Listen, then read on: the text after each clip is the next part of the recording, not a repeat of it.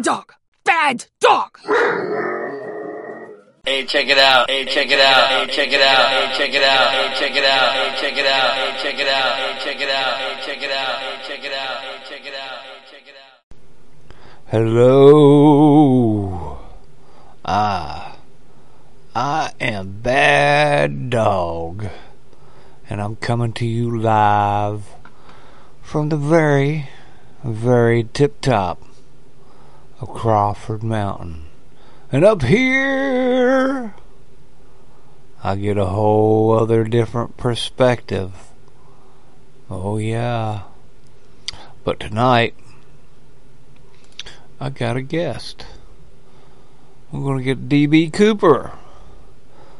Yeah, he contributes to the old, what do you call it? The Guy Fawkes podcast, otherwise known as the Gunpowder Plot Show. What we got here?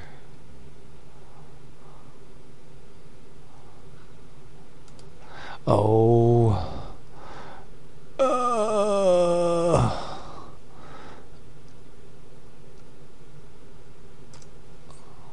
There you go.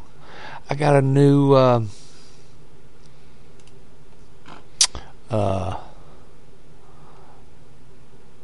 thing. Johnny made me.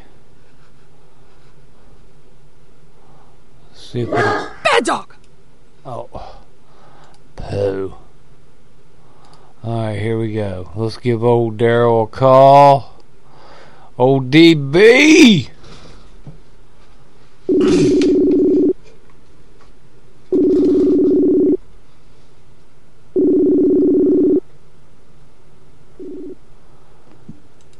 Hello? Hello? Let me see here. Yeah, there we go. We got Mr. DB Cooper on tonight with us. I am here. I don't expect any disconnections, so. Well, fine. Oh, fine. Does that take the fun out of it? Yeah. Well, I won't be able to talk about you when you're gone. Oh, it'll just be you, so. Right. It's not as fun. It's better when you can, bounce back and forth with another guy. Not in a gay way. Yeah. Well, John O. Machado was busy. Yeah, I told him I wasn't happy. You weren't happy. Well, he said he was going to get out, and then we were both playing Warzone, and I got off, and he tried to invite me. He's like, "Where'd you go?" I was like, "Getting off to do this podcast." He's like, "Yeah, I can't do it tonight." He's a busy dude, though. I'll give him that. He runs and runs pretty much all day when he does get up. Well, you got to make hay while the sun shines. That's what they say. Or smoke hay. While it's dark. Well, there you go. You could smoke hay. I wouldn't recommend it. You probably don't know it, but that's like a early 90s rap song. Hay. Smoking on hay. Smoking on hay. Is that Mexican weed? Back then it was. More seeds than actual weed. I remember those days. I know. I tell people about it and they don't really believe me.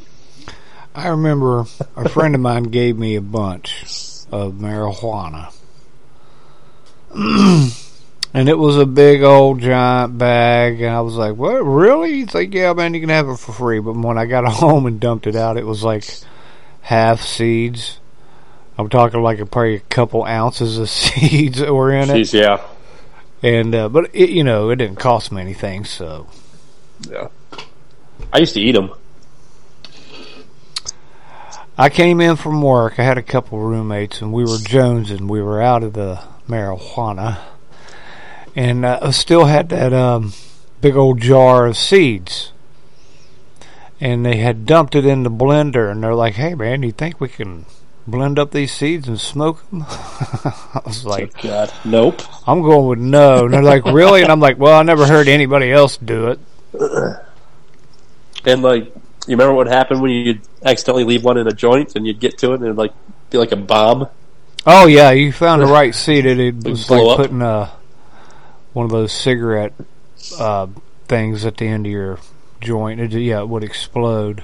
And I hate the taste of a burning seed. Yeah, and it smells horrible. I'm like, man, what is funny, going 'cause on here? I just thought of that the other day. I don't remember why, but I was like, man, it's been so long. And like I don't even smoke flower, but once in a while when weed got really good, you'd find a seed and it'd be like, oh yeah, I remember weed used to have seeds. But it doesn't anymore. No, not really. I find them now and I keep them.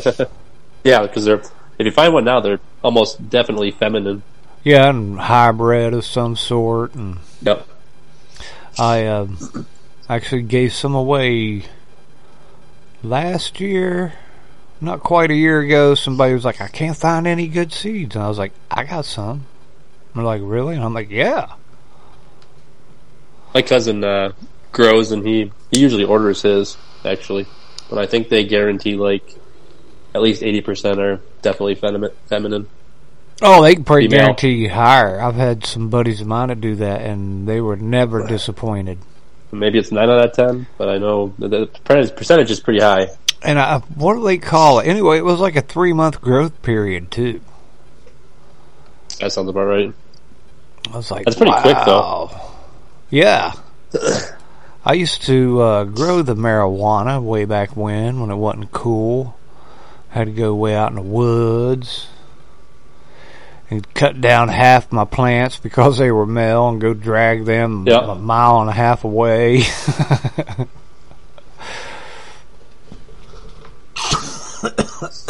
Yeah, we grew inside, but it was we were limited on space,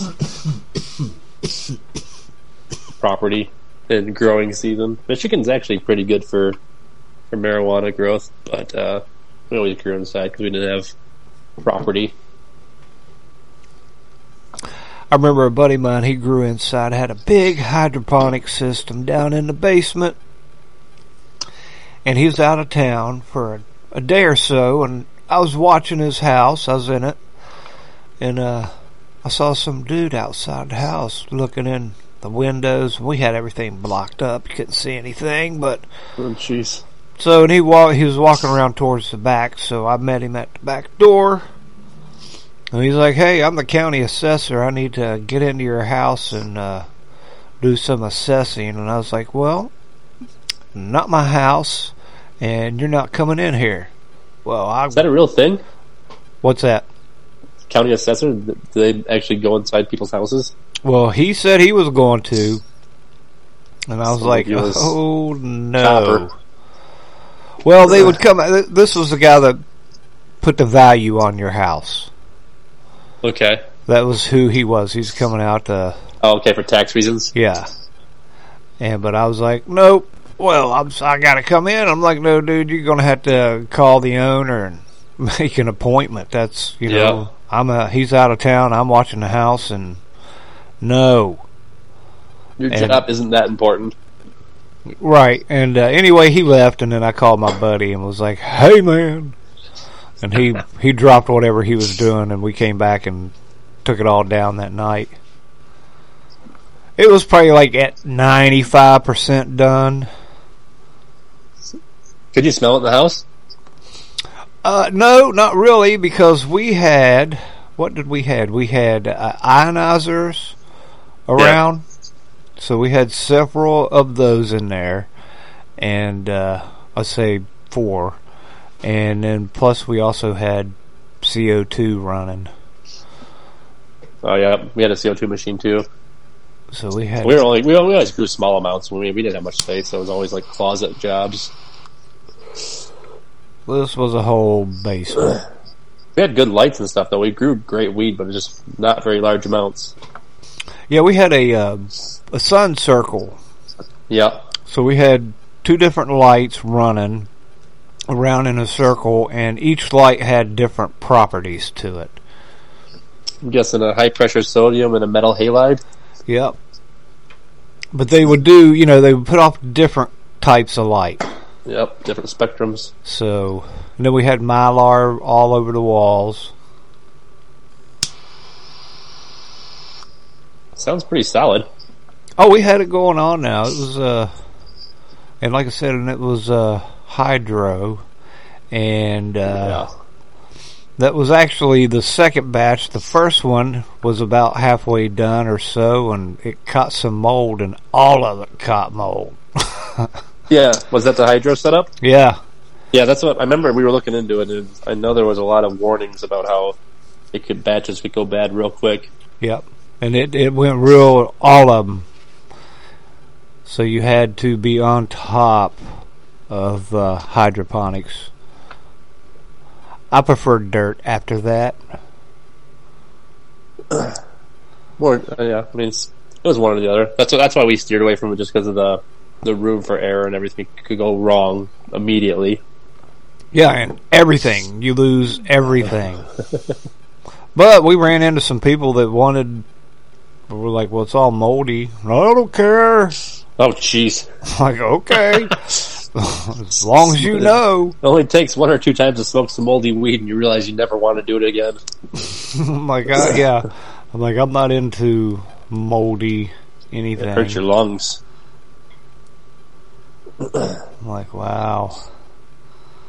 You can grow shrooms in Denver. You can have them legally here, too. You can grow them, and my friend was talking about doing it. I looked into it a while ago, and it's a pretty complex process, and it's weird because like it's got to be super sterile. And like I was in a few groups looking up information about it, and it just sounded like way more hassle than I was interested in. Plus, I don't really like shrooms either. I was just kind of interested in it, but I was like, dude, I looked into it and it sounded like a major hassle. I was like, you got to have like pretty much a separate room. It's weird. Like it has to be like super, like I said, super sterile. So, I mean, they grow on cow poop, so I don't know how sterile that is, but it must be sterile. Right. I don't know. No, I don't know a whole lot about that, but I do know when I was in Oregon, I knew people who did that, and they actually grew mushrooms on a farm and a bunch of other stuff, but it was a big production because they would end up taking these mushrooms and putting them in pill capsules. Oh, yep. I thought that was awesome because I got a giant handful of them on my birthday one year. Because they were like, yeah, each one's got about 1 gram. And I'm like, awesome. It's pretty solid. Yeah, I was walking around for like 2 weeks, all happy. But they grew those in a cave on this farm. So that was kind of cool. I never did go there. I did do a lot of clipping. I didn't pay for any marijuana in Oregon. I ran into the right people and was like clipping marijuana and getting paid for it, and then walking out with like trash bags full of shake, and then plus walk out with brown bag full of bud.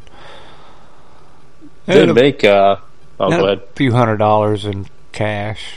It's so much work. Oh yeah. They make these like things that are kind of like a dryer that'll spin the weed now and knock off the leaves. I'm sure they lose a little bit of bud, but it's way easier, I imagine, because they just throw it in there and it knocks it all down.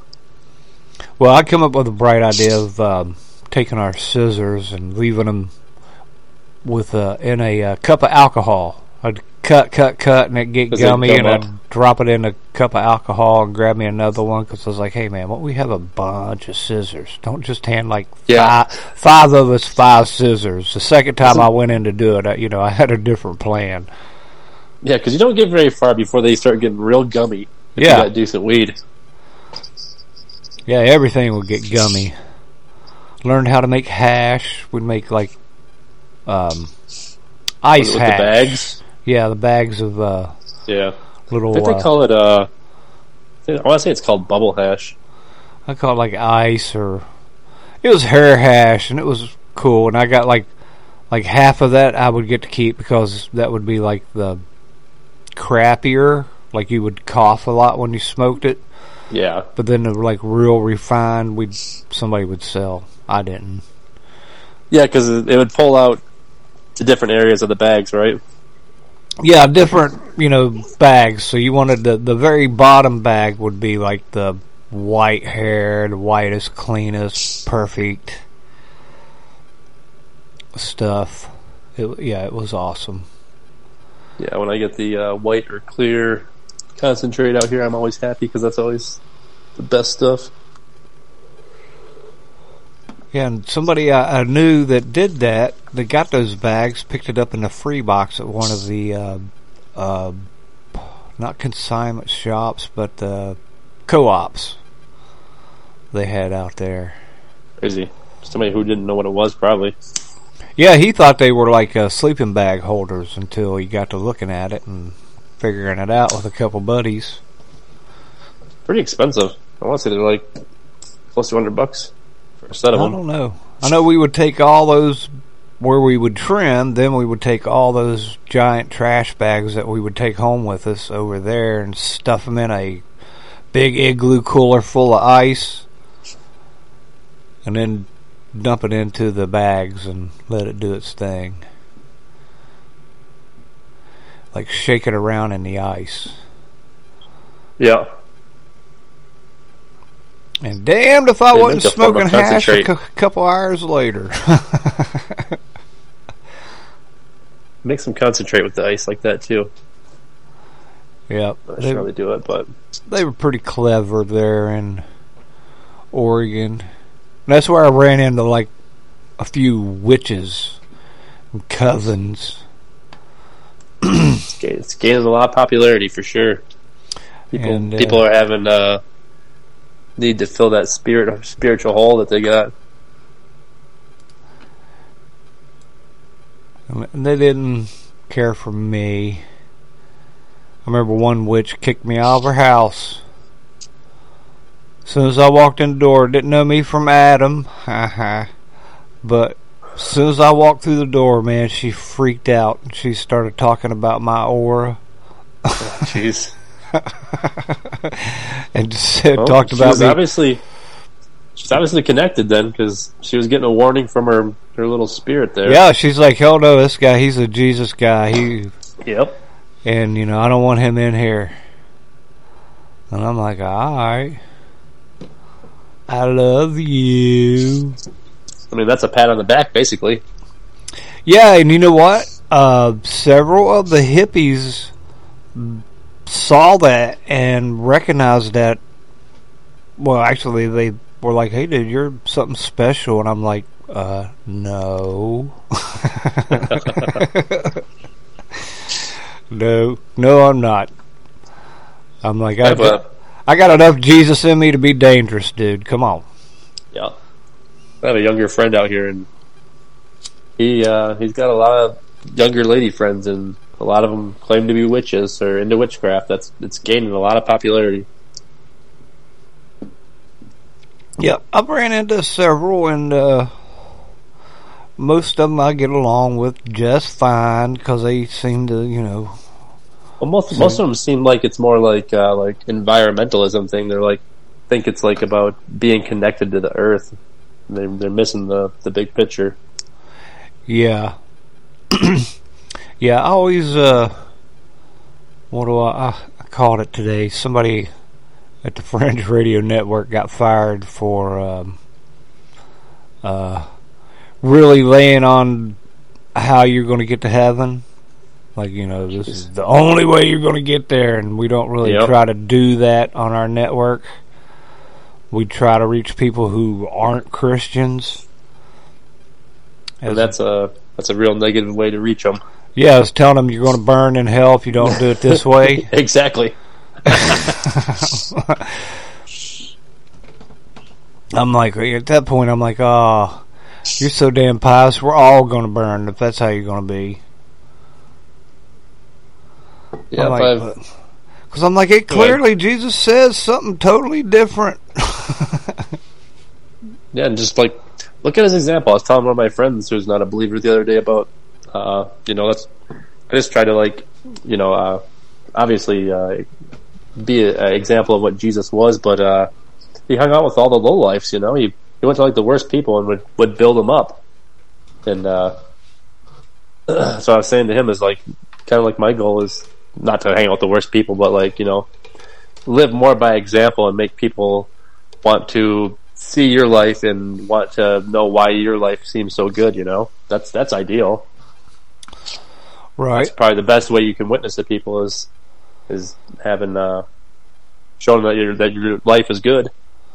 Yeah.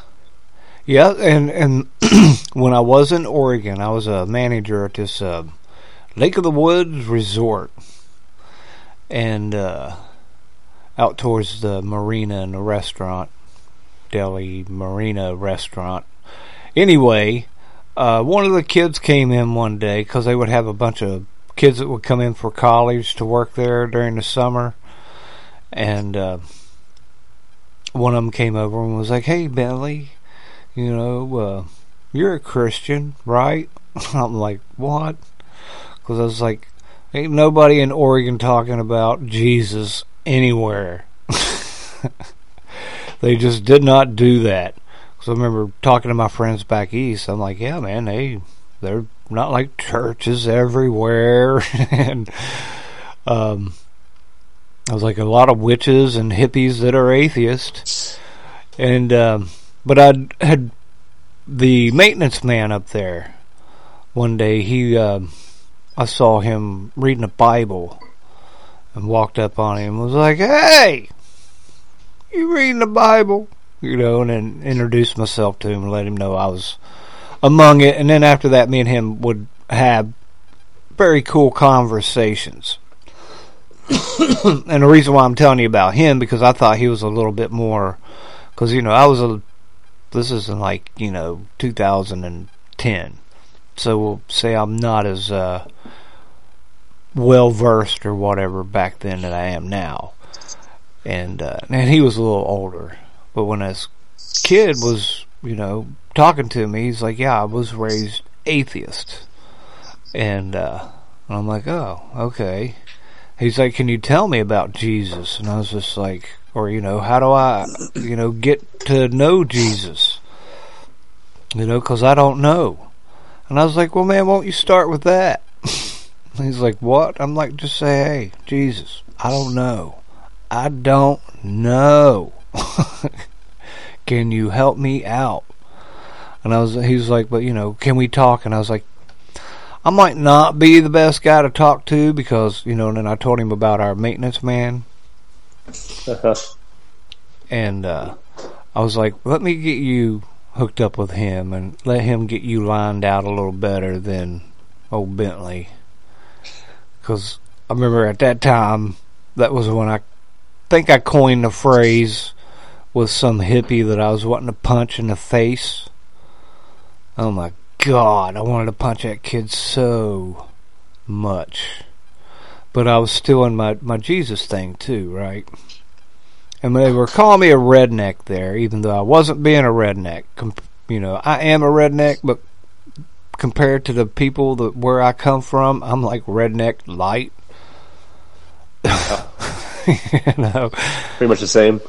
And so this guy, he's like asked me what I was, and he threw off a couple different things, right? And he's like, "You're a redneck?" And I was like, "No." I was like, "Dude, I'm a recovering redneck. That's what I am. Because the redneck in me wants to punch you.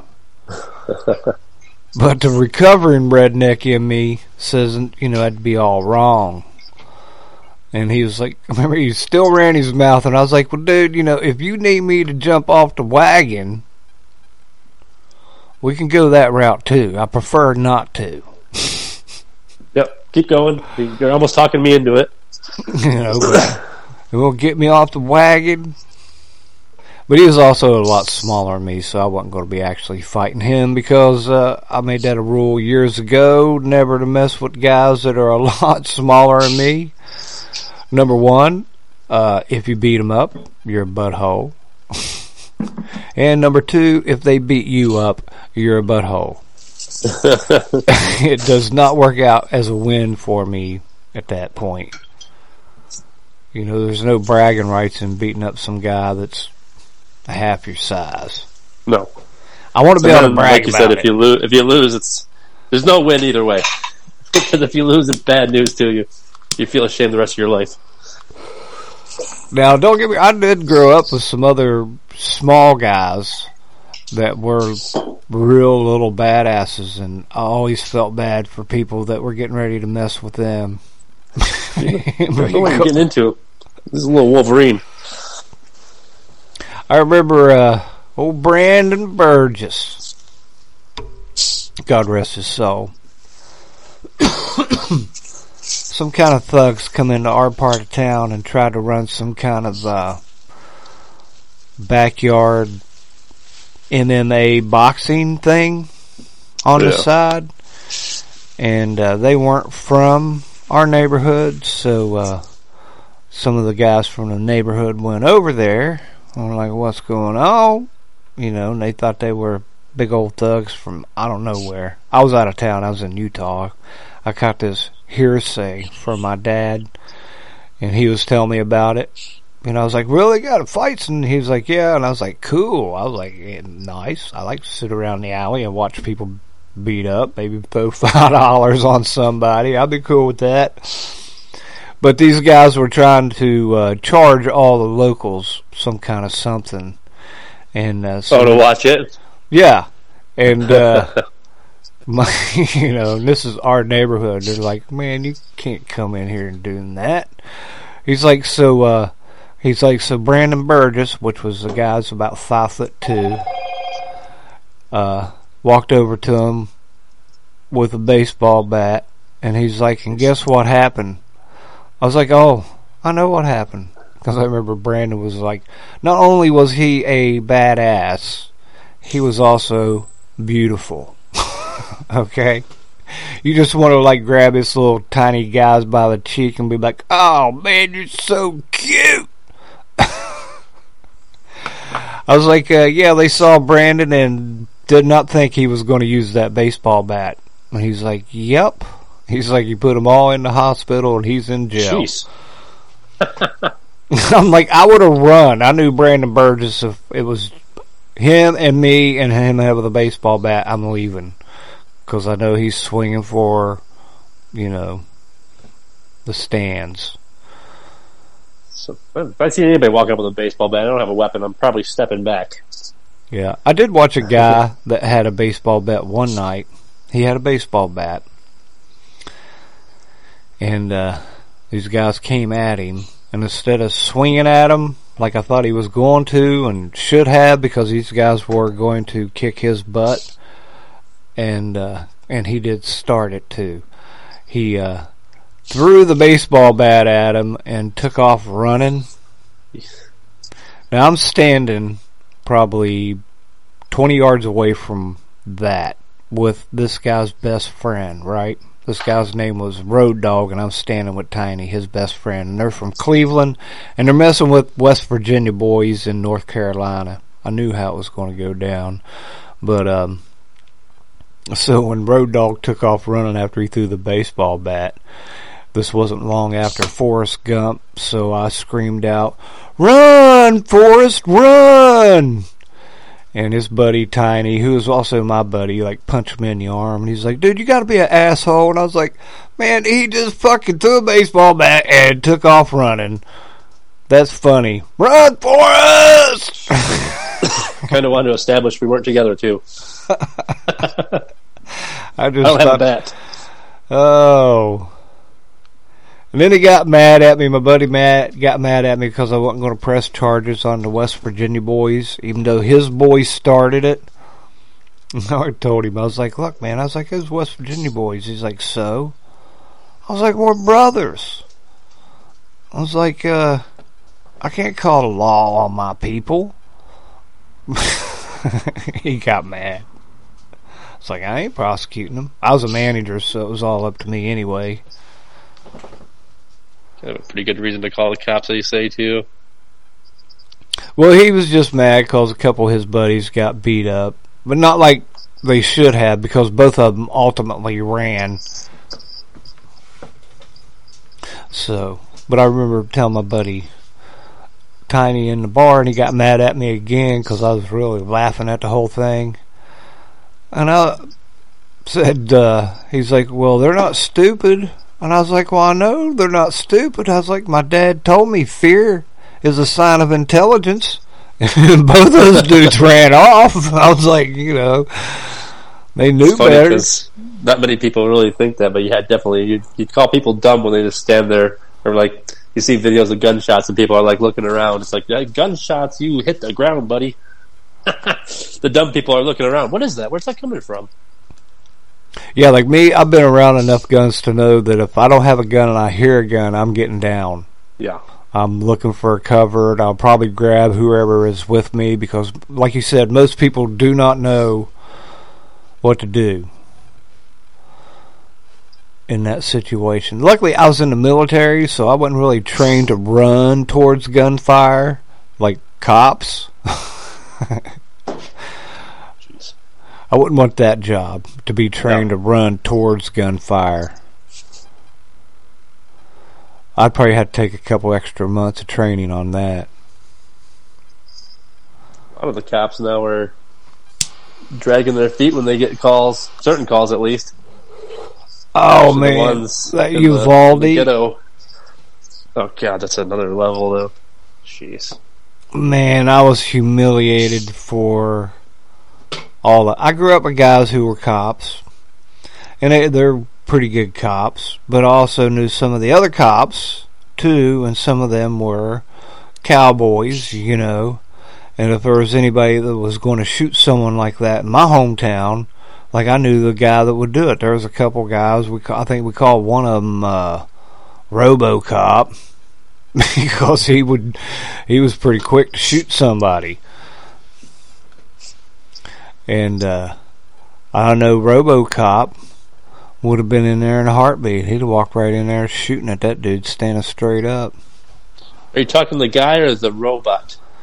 The guy. Well, okay. The cop's nickname was RoboCop because he was a real dick. I was almost like, well, yeah, RoboCop didn't fear death because he couldn't really die. Well, I was like, wait a minute, he's talking about that guy. Yeah, because I remember he shot and killed some guy in the hospital, right? Jeez. In my hometown. The RoboCop cop. Yeah. In my hometown. And so people were pissed off, and I remember telling them, I was like, look, man, they're like, well, he could have shot him in the leg. And I'm like, well, sure, anybody could shoot him in the leg. I was like, but none of it, I was like, when I was trained, like when I pull a weapon and I start shooting, there's a certain way I'm shooting, and it does not involve shooting at a leg. Yeah. 2 or 3 people I was telling, I'm sorry, I cut you off, go ahead. But yeah, I was like, I'm shooting center mass right away, or try to hit the head. Yeah.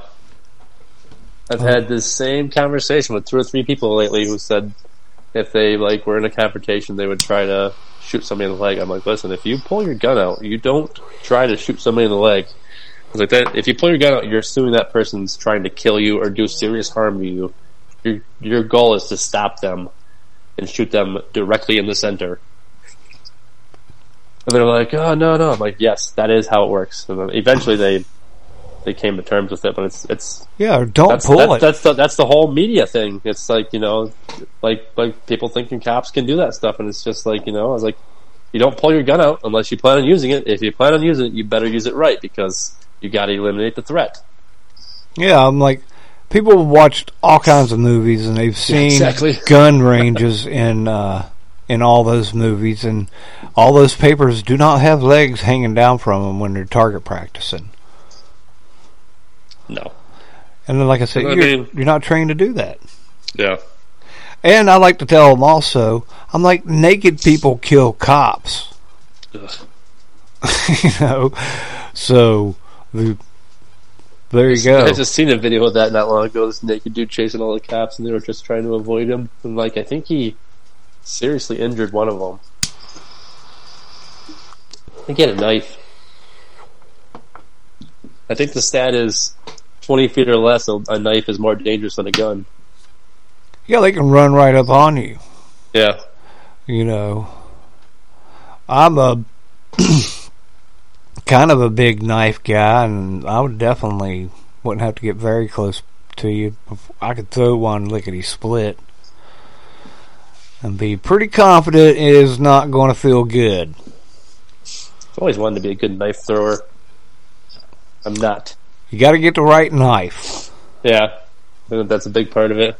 I've got a little like tomahawk that I assume throws awesome. I haven't been able to throw it yet, but it's super sweet. Man, go sit on your ass somewhere and throw it at the bottom of the tree for a while, like a few days, a week. See how it spins. Yeah, just get used to the weight of it, and then move up. I'm more of a knife guy. I like knife. Yeah, and I noticed though that asshole that murdered those kids up in Moscow, Idaho, used a K-bar. Oh, that's what I have. And that's what I have, and I'm like, oh, you dick. That's such a wicked knife. It is, and I'm just like, I know how brutal it was, and just like, wow, dude, really?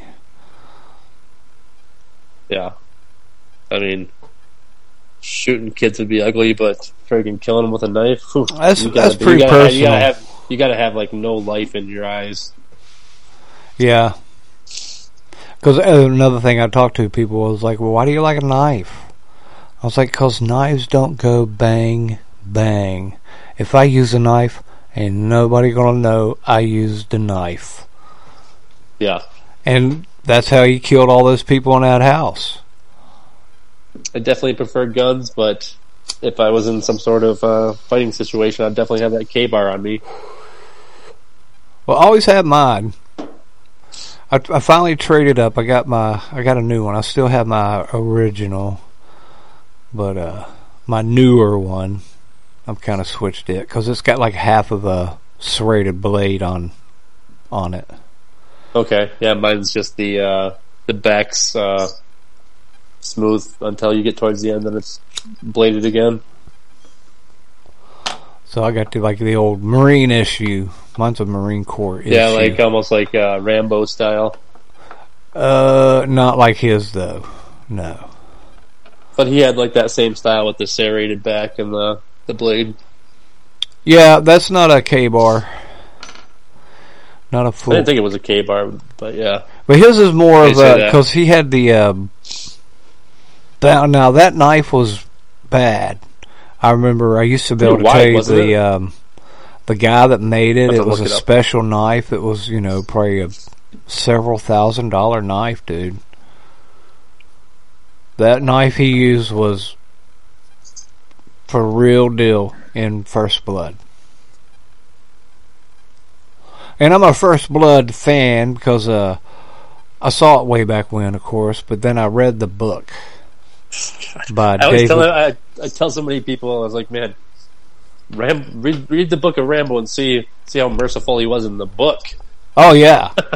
Yeah, when they talk about, well, man, he killed a lot of people in that, and I was like, he didn't kill anybody. Exactly. He killed that one guy, but I'm going to give him a pass. He was just kind of protecting himself with some rogue cop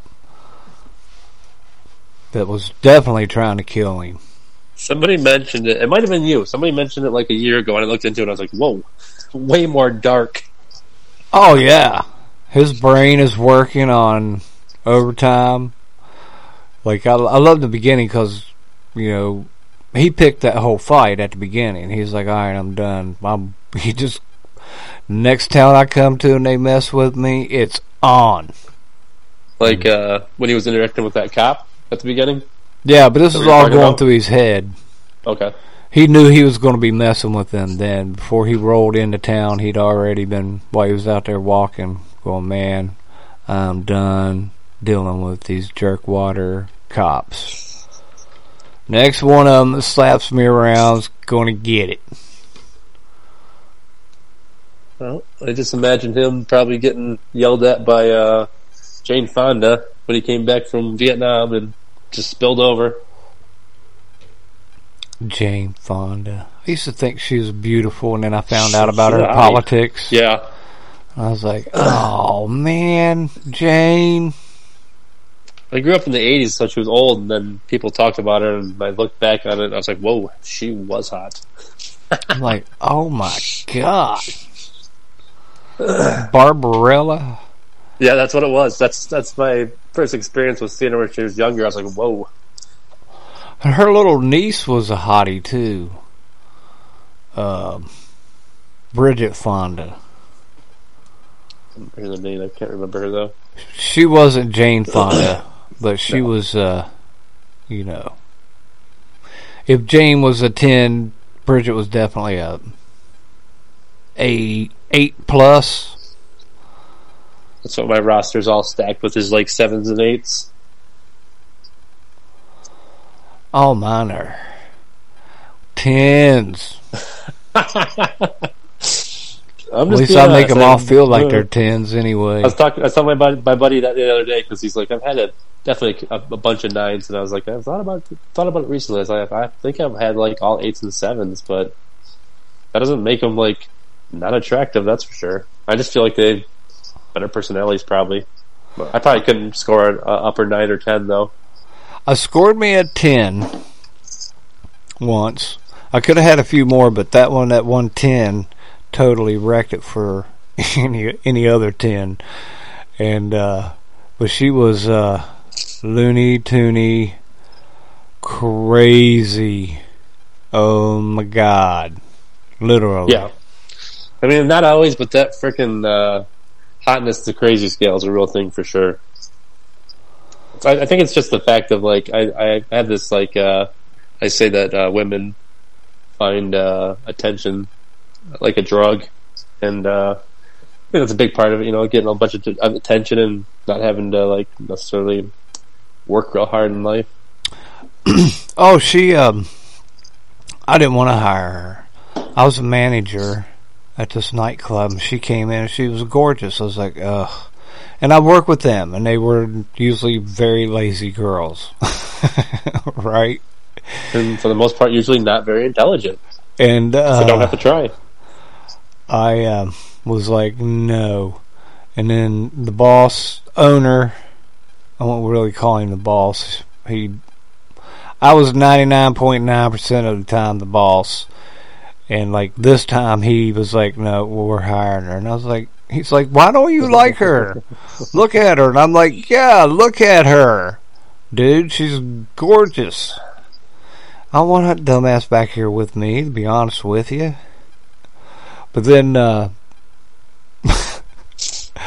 one night, I was breaking up a fight, kinda, right? Before a fight would start, I would be there.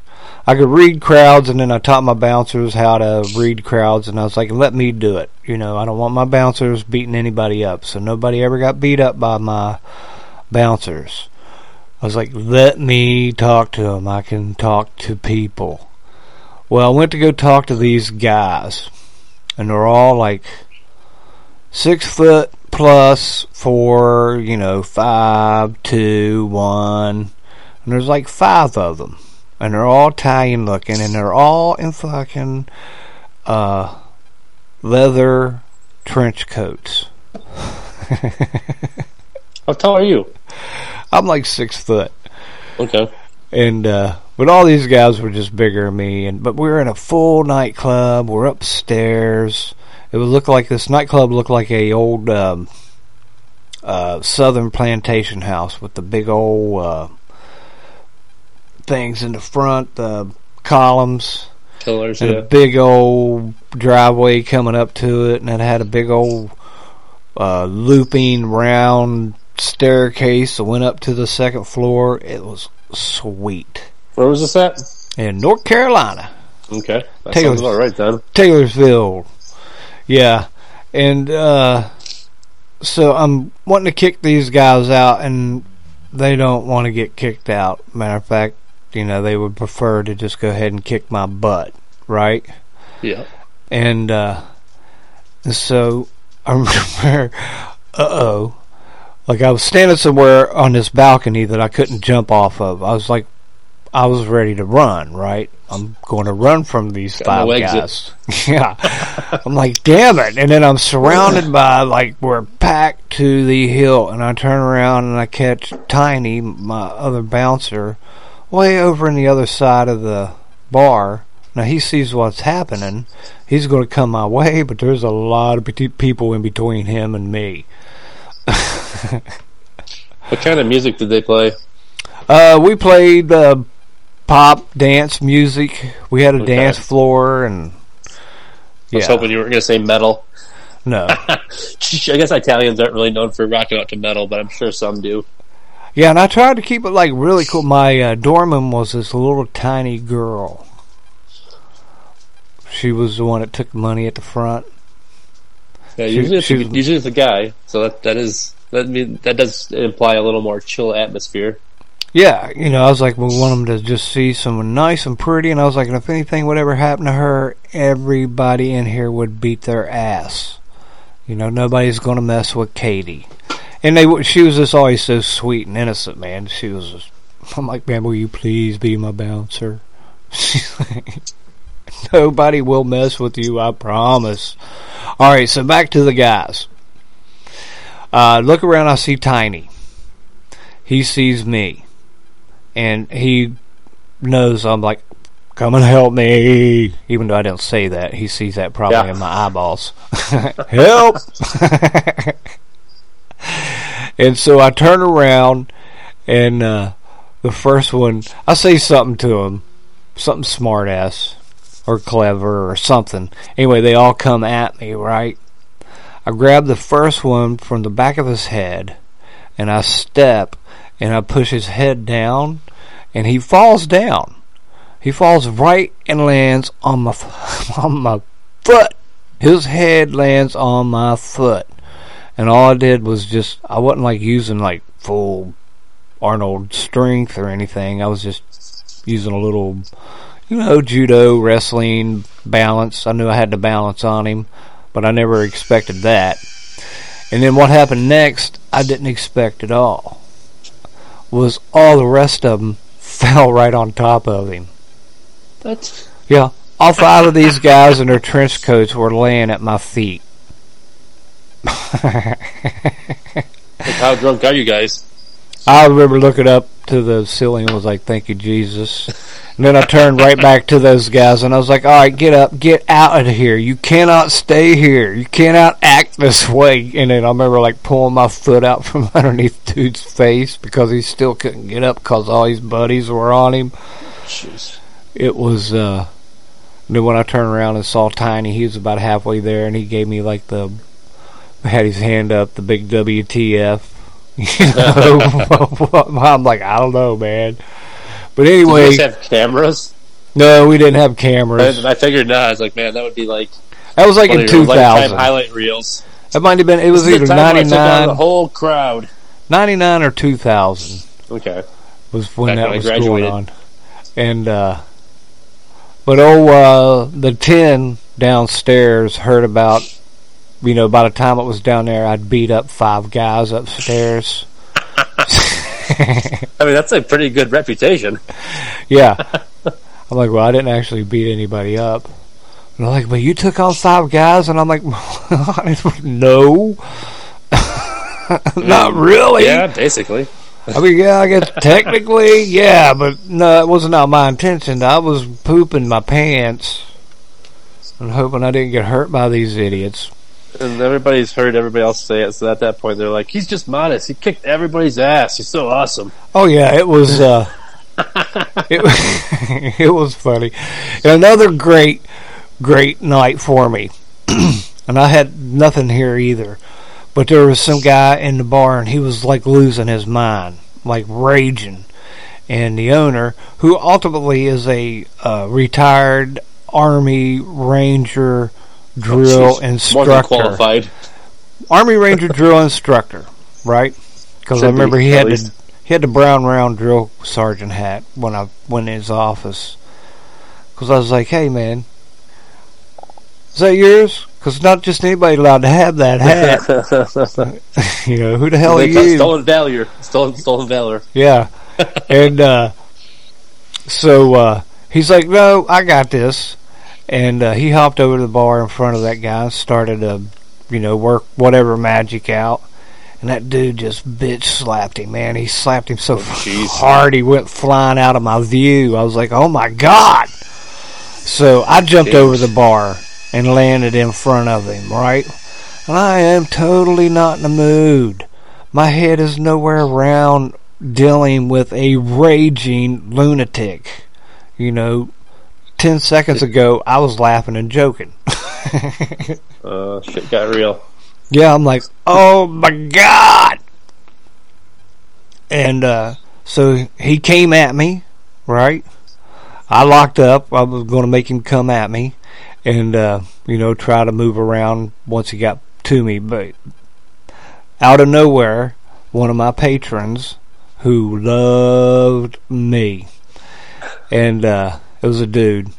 We had a heart-to-heart way back when we opened up, and he was like my buddy after that. I made him feel a lot better about his whole life one night. And turns out he was a professional bodyguard and trainer. That was like his job, right? When people would come out of town and needed a bodyguard, he would go be a bodyguard, or he would be teaching MMA or self-protection or whatever like that, right? And I didn't know that about him for a while. But that raging dude was raging right at me. He's like 2 feet away from me, and then all of a sudden he just raises up, right? I'm like, what the hell? And this guy Adam had him. He had him in a rear naked chokehold. This guy's feet, and Adam was a big old dude, and the other guy's feet were probably 3 feet off the ground. And he kept taking his right and left hand and tapping Adam's arm that was around his neck and looking like a guppy, because he would like tap and toop, toop, toop, toop. So I assume he was like trying to fight it, not like tap out. No, he wasn't trying to tap out. He wasn't doing anything. He was trying to suck in what little bit of air he could suck in. And Adam's like, what do you want me to do with him? I was like, choke him out. Yeah. I was like, take him out front. He's like, you don't want to go out the back door? And I was like, no, man, all these bouncers will beat his ass, dude. He just slapped Brian. He's like, what? I'm like, yeah. Let's take him out front, and I'm going to run him off. And, because I remember I was outside. It was just me and him at the time. Everybody else is inside. And he's like, oh, all of a sudden you're not afraid of me? And I was like, dude, there are 5 guys right by that door ready to come out here and Beetle Bailey your ass in our parking lot. I was like, they're not allowed to do that. They're waiting for me to give them permission to do that. You're going to be the first one. It's like, can I make a call? And first I'm like, lawsuit. Yeah, I'm going to be the first one. I did tell some of them, what are you going to do, call the police? I'm like, no, we're going to call an ambulance. We don't call the police here. But I found the best way to 99% of the time resolved all situations was when I said to him, you're not in trouble. Because like I said, I always caught there before anything happened. Right? Uh-huh. As soon as I tell them that, they would automatically calm down. And then I had my spiel of like, look, man, we don't want to scare the women. All these women are in here. We don't want to scare them. Why you want to do that? I was like, I tell you what, won't you do this for me? We'll be friends. You leave tonight, and you come back in here tomorrow night. I will cover your cover charge, and I'll buy your first drink. But all you got to do is go home for the night. And they always left. And they always came back the next day and thanked me, because they were like, man, I've been kicked out of everywhere. I should have been kicked out of here last night, but you didn't kick me out. And I was like, you didn't do anything wrong, dude. I mean, that is a good diffuser. Because that is like the instant go-to when stuff starts to get ruckus. I'm calling the cops! Instantly. Yeah, I'll be like, no, man, you're not in trouble. I could look at 2 guys staring at each other across the bar. I had people that were regulars would tell me, hey, that dude just had sex with that dude's wife they might be a fight. You know, and I'll look up and I'll see both of them staring at each other. You know, so I go walk. A shot of tequila. Yeah, I go walk over there and diffuse it. Like, dude, you're not in trouble. I get what's going on here. I get it, but we can't have that. My rule is we do not scare the women. I was like, you've been in here before? You like all the women in here? They're like, yeah. That is a good rule, too. Yeah, also, another rule was the bathrooms, especially the women's bathrooms, were kept spotless. And women's they're nasty. So, keeping them spotless.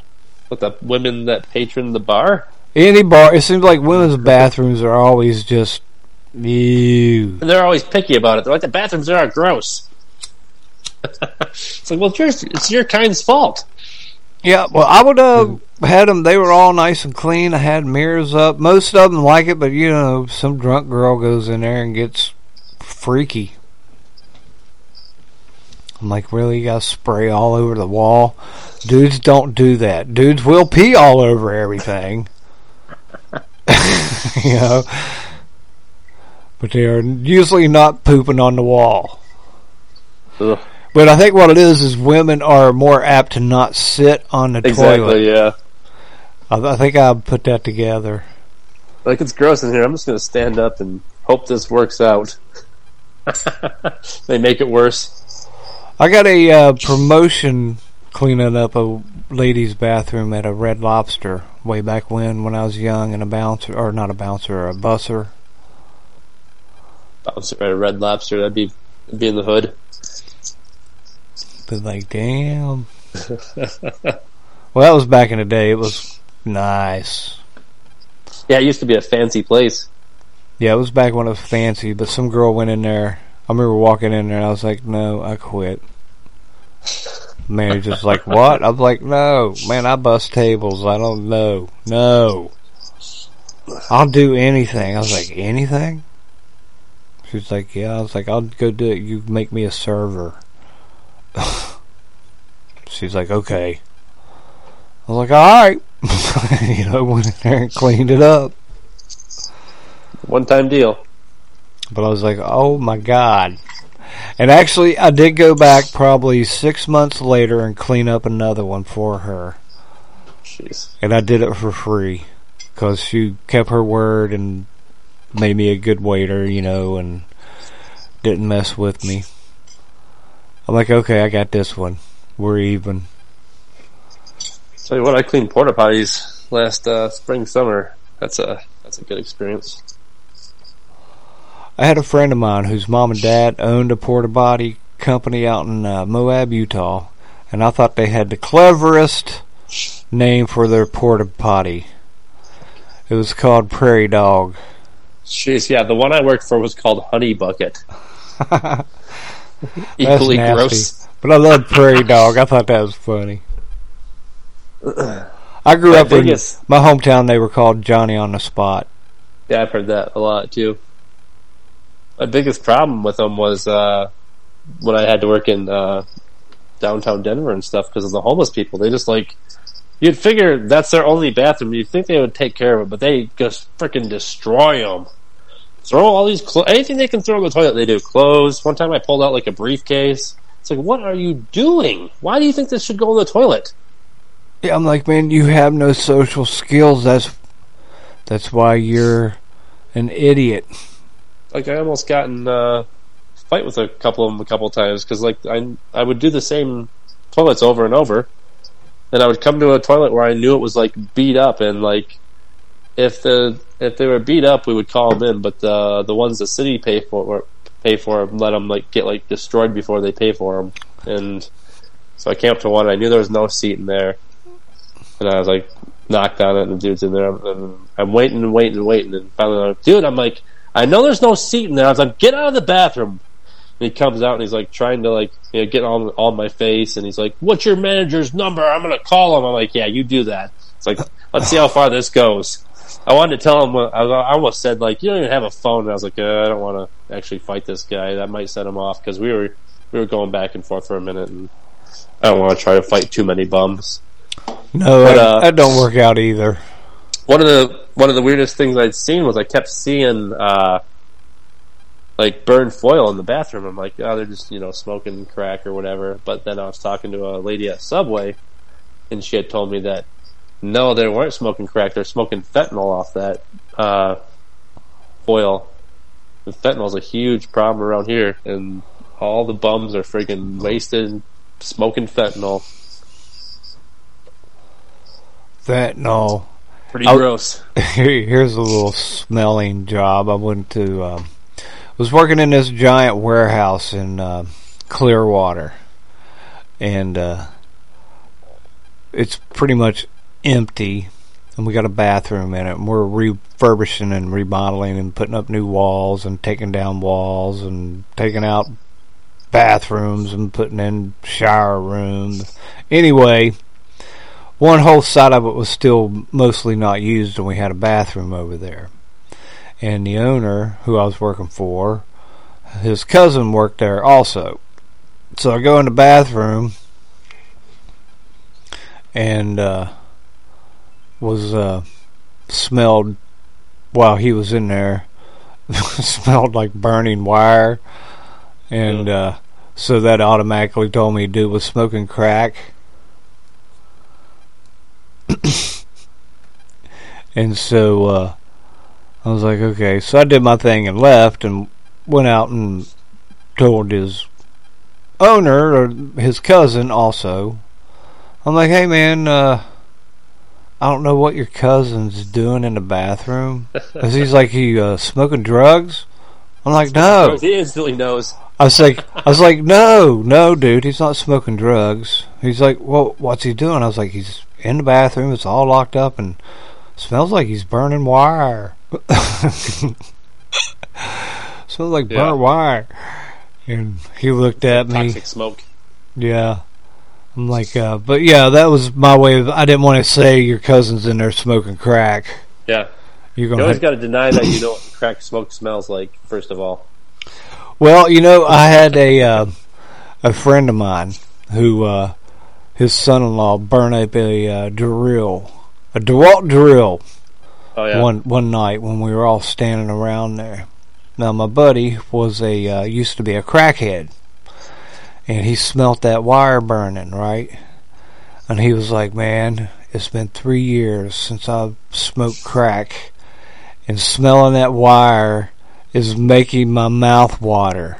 Ugh. If I wasn't a 3-hour drive from the nearest crack dealer I know, I would go get some right now, dude. I want to smoke it so bad. I was like, damn, dude.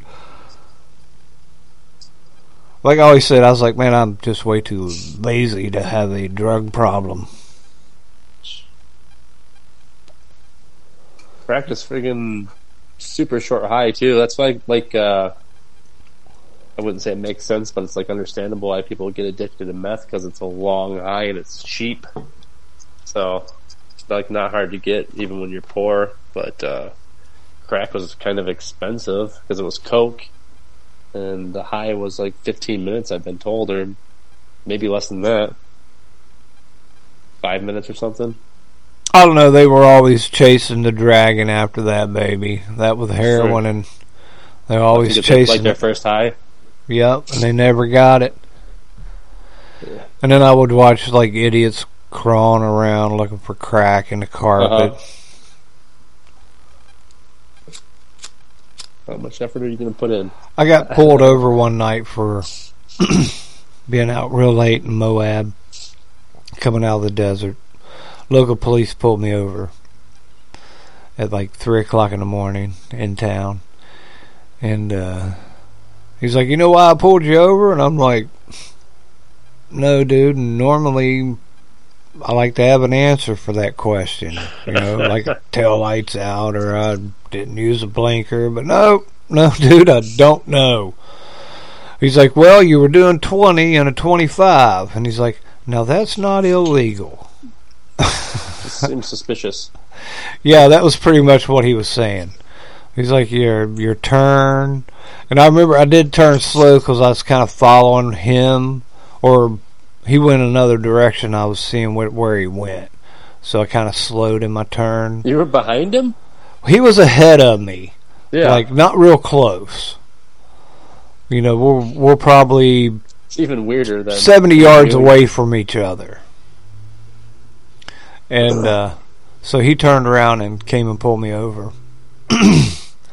So, and he's like, yeah, we get a lot of people out here with drug problems, out doing things. And I was like, all right, dude. I was like, stop. And he's like, what? I was like, I'm going to have to be honest with you. I wish I could afford a drug problem. I got a electric bill problem. I got a water bill problem. I got a house payment problem. It's like, yeah, this guy's sober. You know, I want a drug problem, dude, but I can't afford one. You're probably familiar with where Grand Junction is, are you?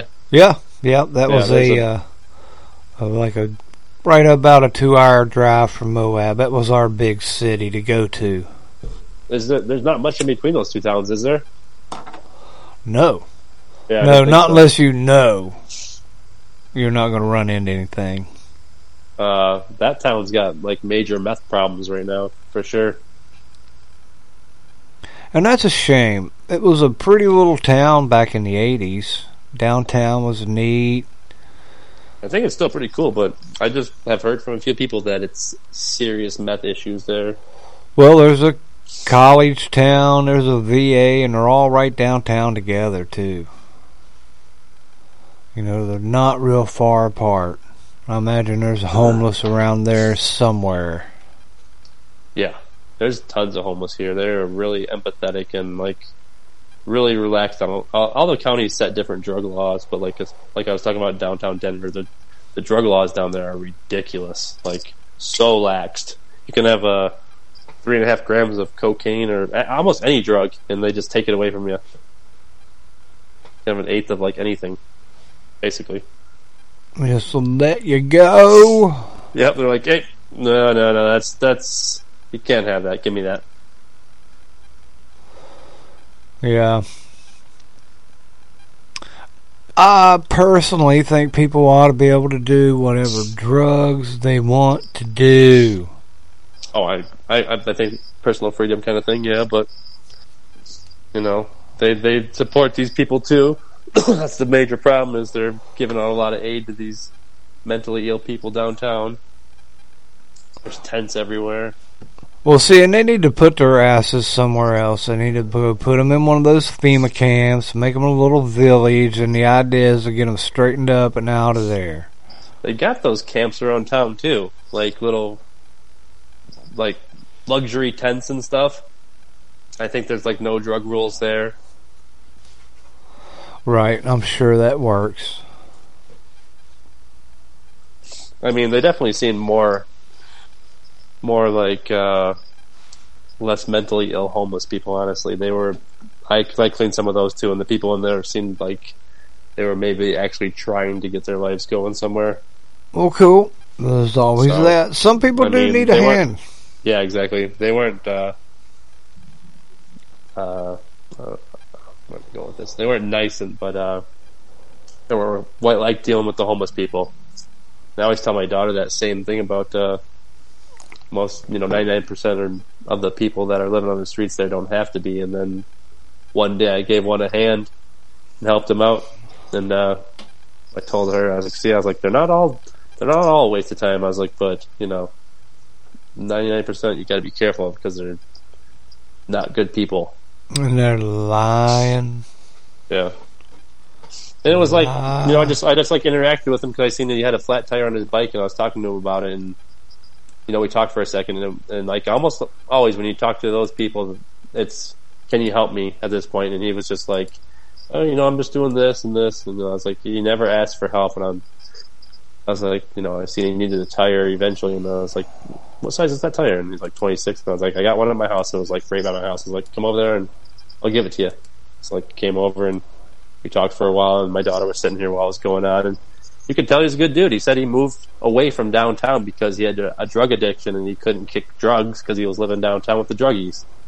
I was instantly like, see, like this dude is actually trying to fix his life. Yeah, it's like a buddy of mine's daughter who's been on it all for many years now, and she can't get past all the people she hangs around with. She can't do it. You know, and me and her father have we've gone into crack houses or meth houses, drug houses, and drug her out of there. That was fun. I have a lady friend who's... Oh, so sorry. Well, we had my buddy was a little worried about the numbers and the danger. And I was like, dude, these are all crackheads, meth heads. He's like, yeah. I'm like, man, we work, we eat right, we're in physical good conditions, you know. I was like, you know, at that time we were pounding nails with hammers. You know, I was like, I'm not worried about some meth head. You know, as long as they don't swarm. Usually they're not very organized. Yeah. And after we came through, we had a couple baseball bats. I remember like smacking a baseball bat by some guy's head real loud, and he about pissed his pants, and he pointed up to where we needed to go. Leave me alone. Go over there. I'm like, dude. Just trying to get high. You're ruining my buzz. I will eat you. That's pretty scary when you're on hardcore drugs. Can believe it. This guy's actually gonna eat me. Yeah, it was dark, and we walked right on in and grabbed her and come out. There's some of them mouthy. Turn around, point a baseball bat at them. They sit back down. Like, dude. And I played baseball my whole life. I could have quite possibly been the worst baseball hitter at the plate. But otherwise I had mad baseball skills. My favorite pitch was the 3-2 pitch, right? I'd look over to my third base coach and he'd tell me to it'd be the 3-0 pitch. And I'd look over at him and he'd give me the take, right? Like, hopefully they'll throw a ball and I'll walk to first. Yeah. Well, I've played enough baseball to know the next pitch was going to be a fastball right down the middle. Right? Pissed when they don't swing on 3-0. And so I would just like line right in it, man. Pow! Knock at I was always really good when I was down in the count or early in the count, and I hit a lot of like first pitch hits. I had played with like the same group of guys. Mark Neal, I grew up with him and his brother, and we were good friends, but we were on different teams at this point in our life, and we messed with each other, right? He was like the catcher of this team, so he's a little loopy anyway, right? A little crazy. And catchers are always loopy. But he would give me my pitches. I could turn around, talk to him. I'd be like, hey, Mark, can you give me a fastball? He's like, okay, man. You know, he loved me. So I'd get a fastball, and I'd smack it, and he'd always run to first base with me. Every time I took off the first base. Yeah, he'd run right beside of me the whole way. But, you know, we grew up. He was a couple years older than me. I looked up to him, right? He had this real crazy brother, Jimmy. Real crazy. He's in my grade. He scared most of the people in there. I could barely get along with him, right? So Mark comes over and he's like, hey man, I need you to do me a favor. And I'm like, what? This is like in 9th grade. I need you to get my brother socially acceptable. And I'm like, what? It's not a favor. What? You know, I could barely get along with him. I'm like one of the few people who can barely get along with him. I think he wants to punch me, but doesn't know how I'm going to react. But anyway, I would come over in the morning, pick him up, take him to school, try to get him going on. Because I remember he's like, fuck you, I ain't going with you. And I'm like, dude, you're going with me. Mark asked me to do this. You know, you're an asshole. We're going to try to make you not an asshole anymore. This is like a year-long project at least, though, probably. It was a little while. Anyway, he was an epic failure at it. He did not like people. And so he eventually went away, and I got props for trying to help him out, right? And so it was probably about 10 years later, I run into old Mark and was like, hey, man, how's your fucking brother Jimmy? He's like, oh, man, he died in a knife fight in a bar. Jeez.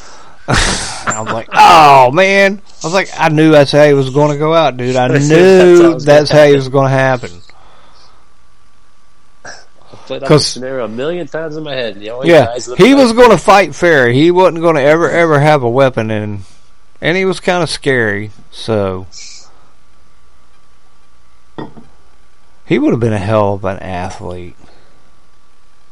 Yeah, it's always disappointing when you see people like that could have directed their craziness towards another angle.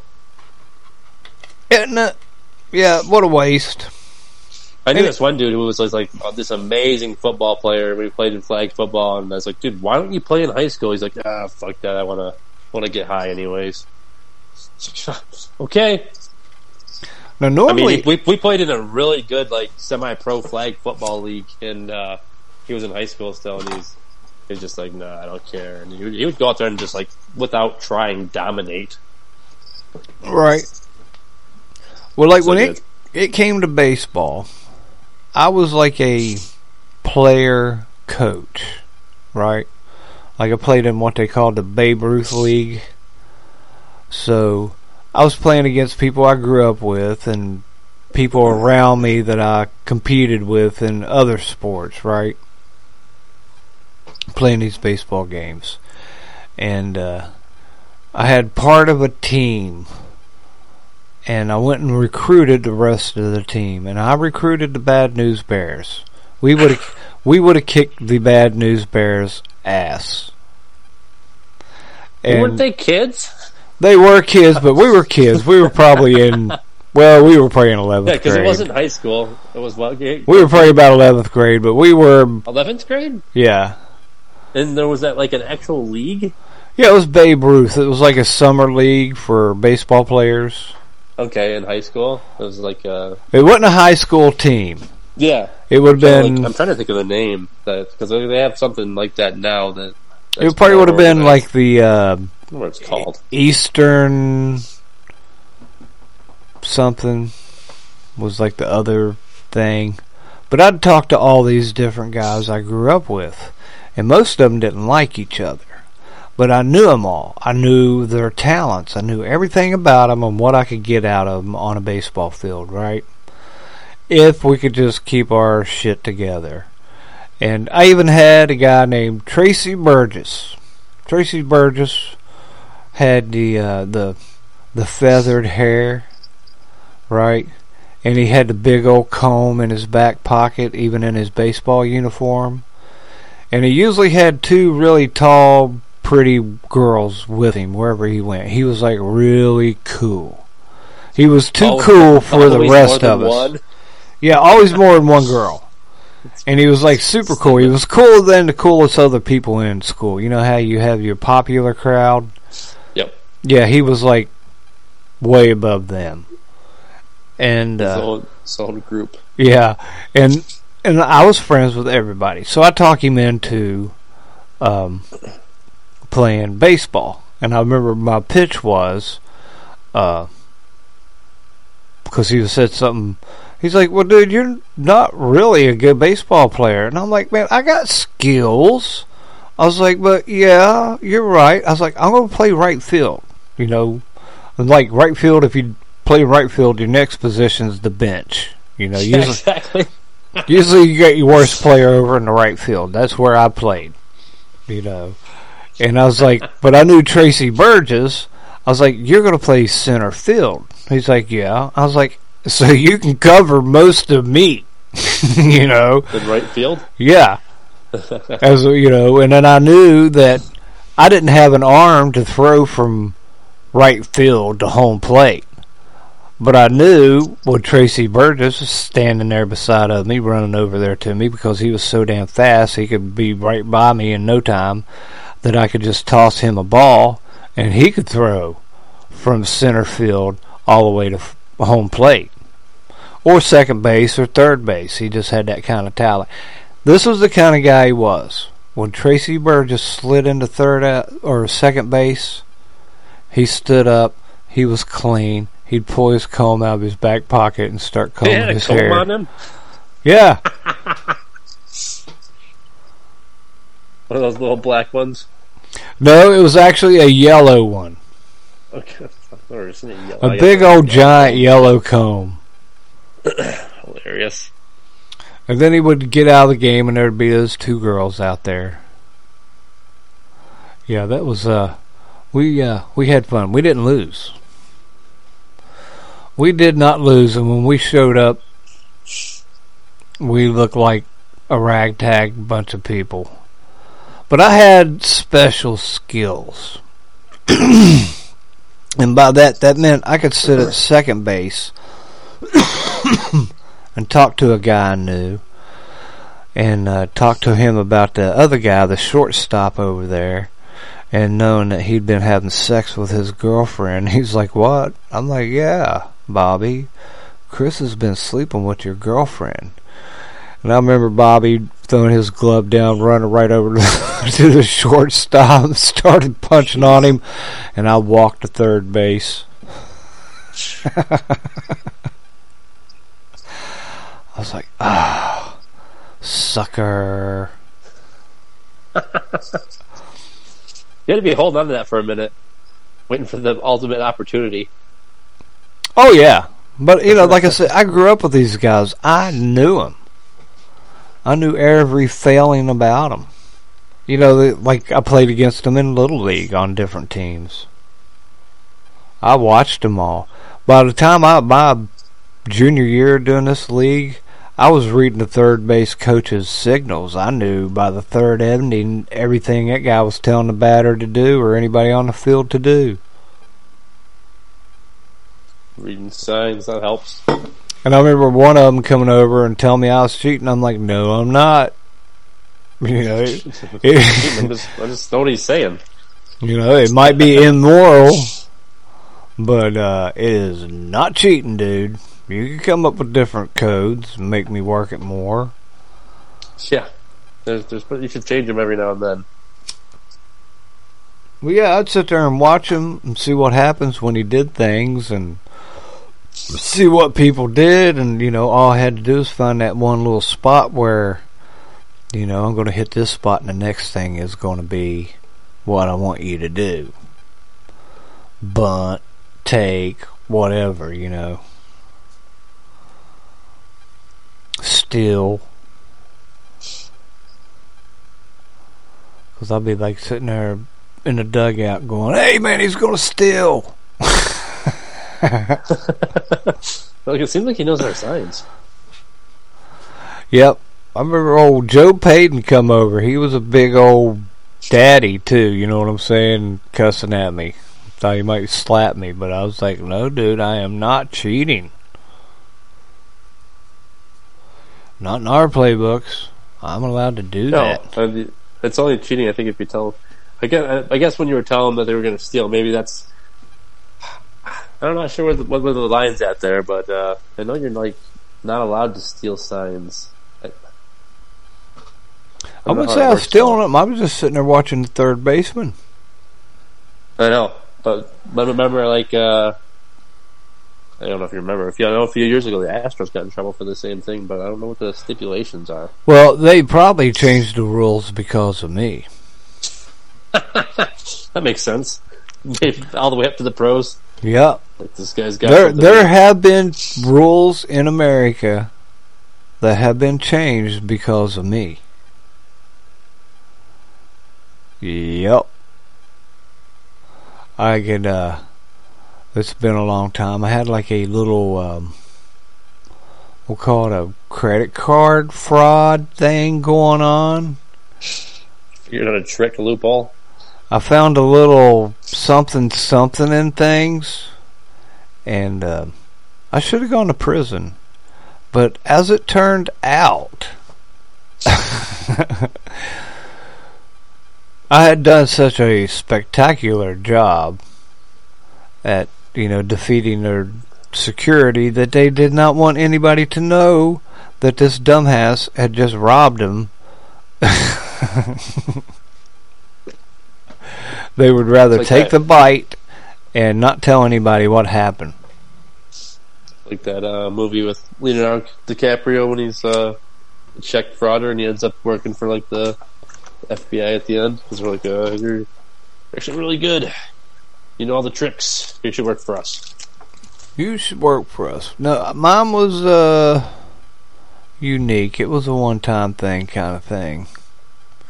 I can get away with it now. But honestly, I didn't get away with it. I was caught, but they're like, the banks don't want to prosecute. They'll have to tell the shareholders what happened. I'm like, great. That works out. So I don't need that money. So let's give me my freedom still. Yeah, I got to keep everything. Most of it was gone. I remember my dad saying, "What'd you do with that?" And I was like, "I greased the wheels." And he knew what I meant. So they always, what is it, like, easy money is easily lost? Yeah, well, I made sure the right kind of people got money from me. That makes a crime like kind of Robin Hood-ish. Well, I had the kind of people that got money from me would be like looking out for me later. Like I just did them a favor. Like, cool. I'm like, I've just greased the wheel. I can get away with a lot more crap now. Got a lot of credit. And but honestly, I thought I was going to prison. I remember before I left that day, I told my dad everything, right? And I was like, so he's like, "You think you're going to prison?" I was like, "I'm pretty sure they're going to either see you later or see you a lot later." No, we would have had a lawyer. I was in my hometown. I'd already greased the palms. That money was already gone. But then, that happened. I remember walking out of there thinking, when they're like, "Okay, everything's done." I'm like, "Everything's done? I can leave? I can walk out of here?" And they're like, "Yeah." And I'm like, "Okay."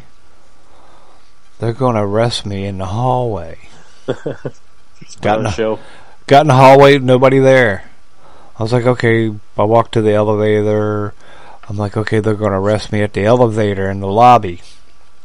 I got down there, nobody.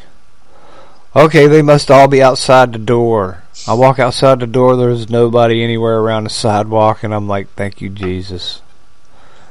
I don't know what you just did to these people, but thank you. Not that I was being very Christian, but I did have faith, but I think I felt good doing what I was doing there, to be honest with you. I thought I was taking advantage of the absolute right people to take advantage of.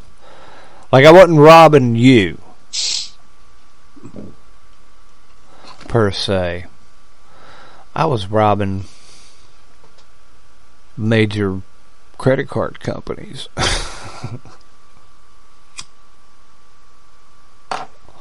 Affiliated with banks. It wasn't a real long thing. And I probably did it like 2 times too many when I would have been okay. I was being greedy, and I knew I was being greedy, but I was wanting to do something. I can't remember now.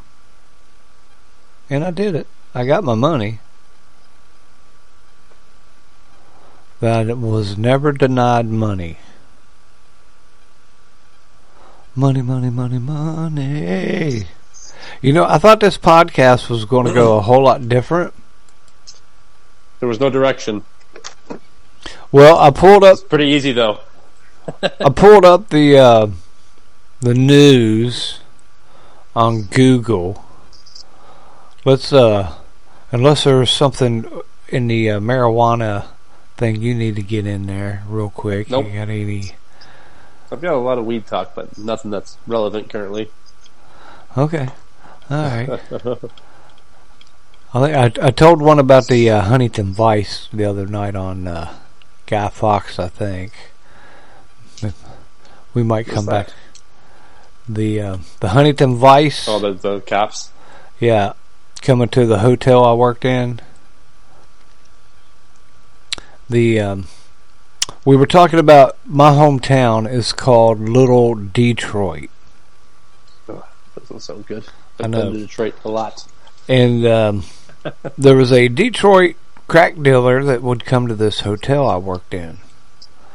And I always charged him like way too much and pocketed the rest, right?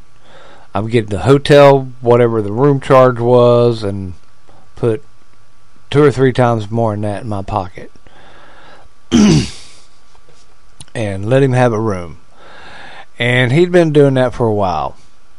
And I was assuming he was bringing crack down to sell to my hometown, but I didn't know. But I could make money off of him.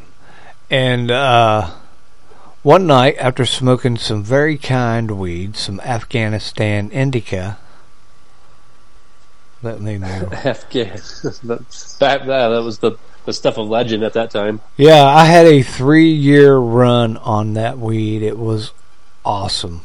It was a medicinal weed out of some laboratory in Florida that I learned how to clone, and yeah, it was awesome.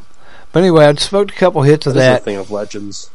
And stood back behind the front desk because it was like a little after 2. I'd finished the night audit, and that's why I was smoking weed, because I was done doing what I was doing until 7 o'clock in the morning.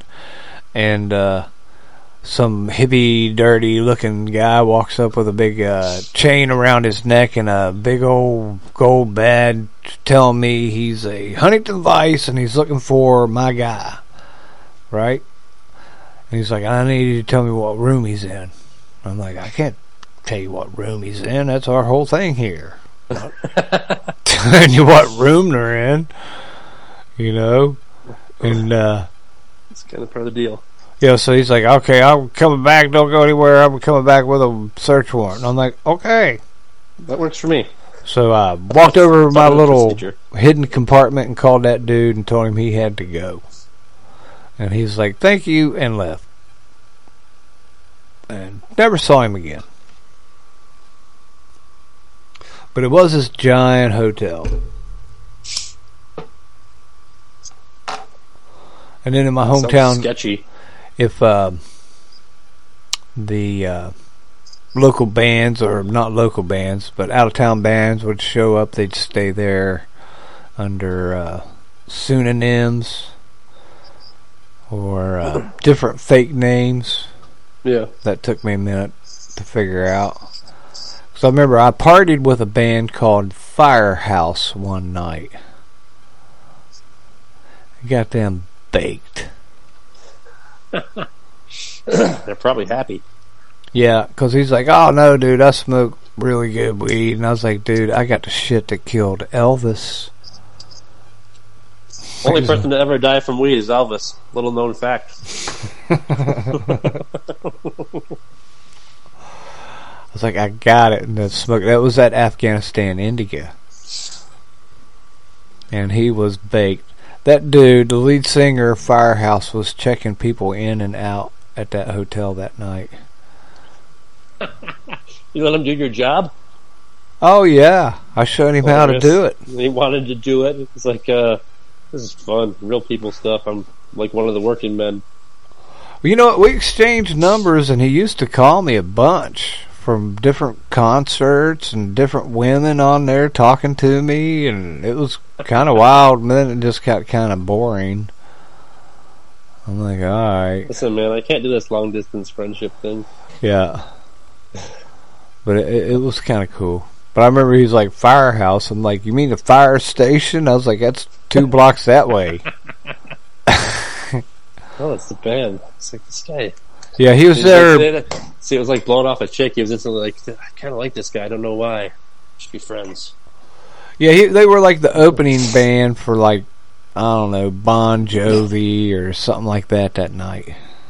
Seems like they had a couple hits. I remember hearing the name before, but I don't know any of their songs. I didn't know who they were. I remember telling them, like, y'all, anything like Led Zeppelin, Pink Floyd? Like, no. And I was like, all right, well, that's about where I'm at, baby. I like Firehouse Subs now. They're pretty good. So, well, on a completely different note, how about, and I don't know his name, old dude from the Bills-Giants game getting... Oh, yeah. I don't know his name either. I think it's Harmon something? I want to say Darren Harmon, but I don't know if that's right.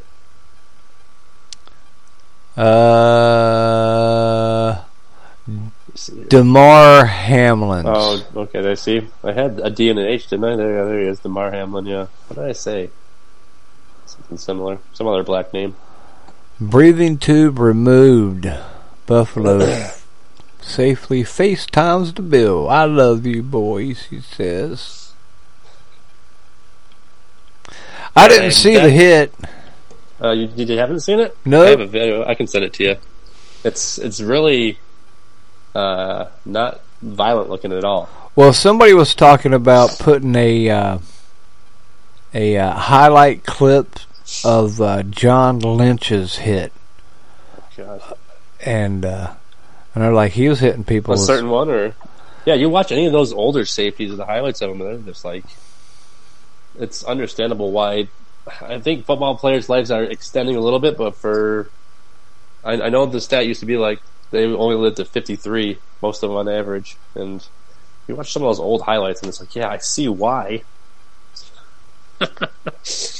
Oh yeah, I mean they hit hard now, but it's just like it seemed like there was like no penalties either. You see like quarterbacks taking insanely late, brutal hits. Yeah, well, talking about Tom Brady, we were talking about him here with a local Tampa Bay fan, and he was talking about how awesome, Montana, or not Montana, but Tom Brady running with the ball. And I'm like, yeah. Running with the ball? I'm like, he wouldn't have been doing that at 45 with Lyle Alzado on the field. Jeez. There's in like 2000, it had to be like 2002 or 3. He took this hit in Buffalo, I think. I want to say it was Buffalo. I can't remember who it was from though, but his helmet goes flying off in the hit. Like a hit that they would probably eject the guy for now. I always play that. I'm like, man, this is so brutal. I'll try and send you that too, because it's frightening. Well, I grew up from like, I don't know, first grade playing football. Yeah, I played forever. And our coaches were always about hurting the other team. There were like no mercy. I just think there's like more speed now, so the hits are maybe a little worse. I don't know. I know they protect the players more, but like the games come across as two different things, and I think it's because of the speed, because everybody's so fast now. Well, I know speed they were wasn't my then, thing. but that was not my thing. But I had great technical skills, so I know how to lay a hit into you. So always had the good technical skills, like basketball.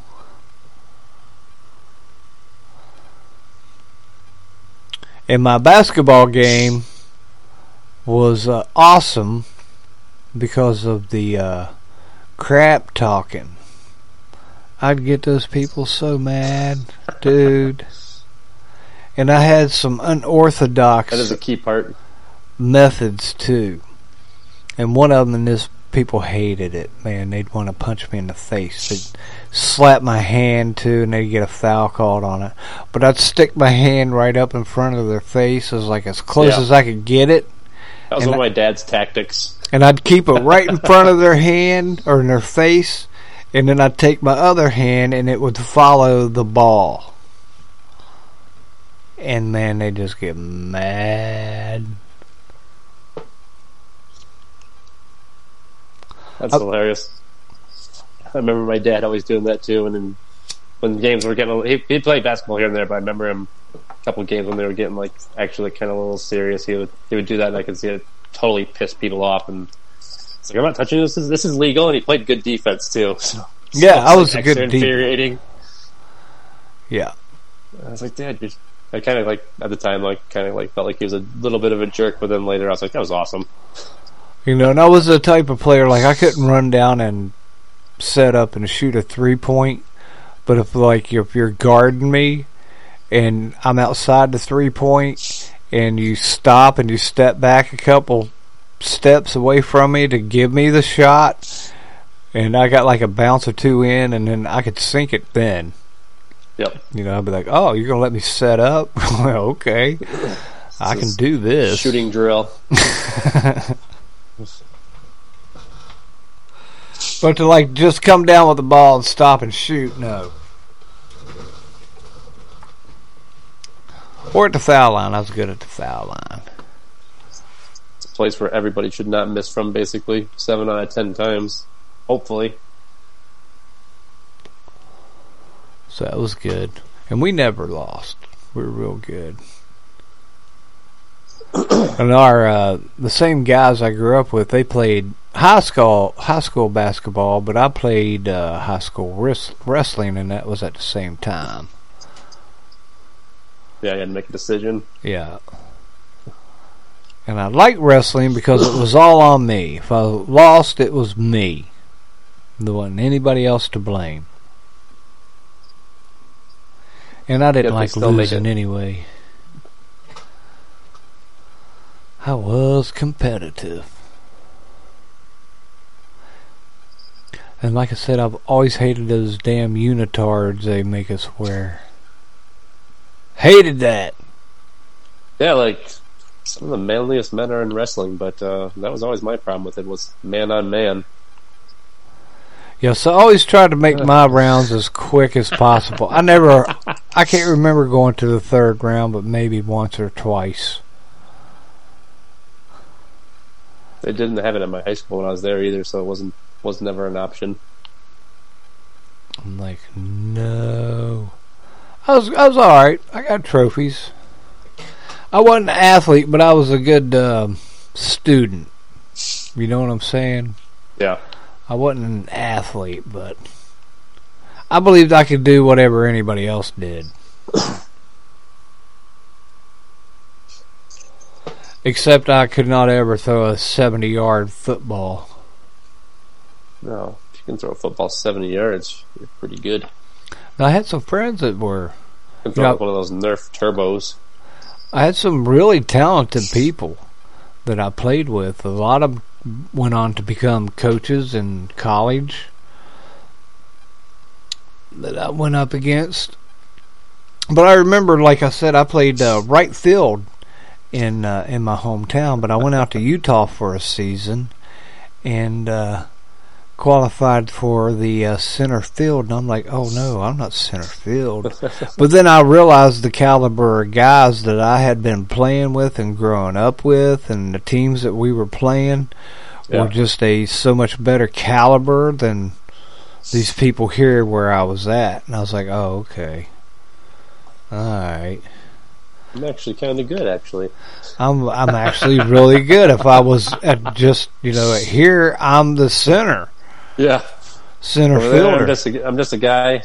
Over here, in this field, I'm a superstar, basically. Yeah, back home, I'm either going to play right field or sit the bench.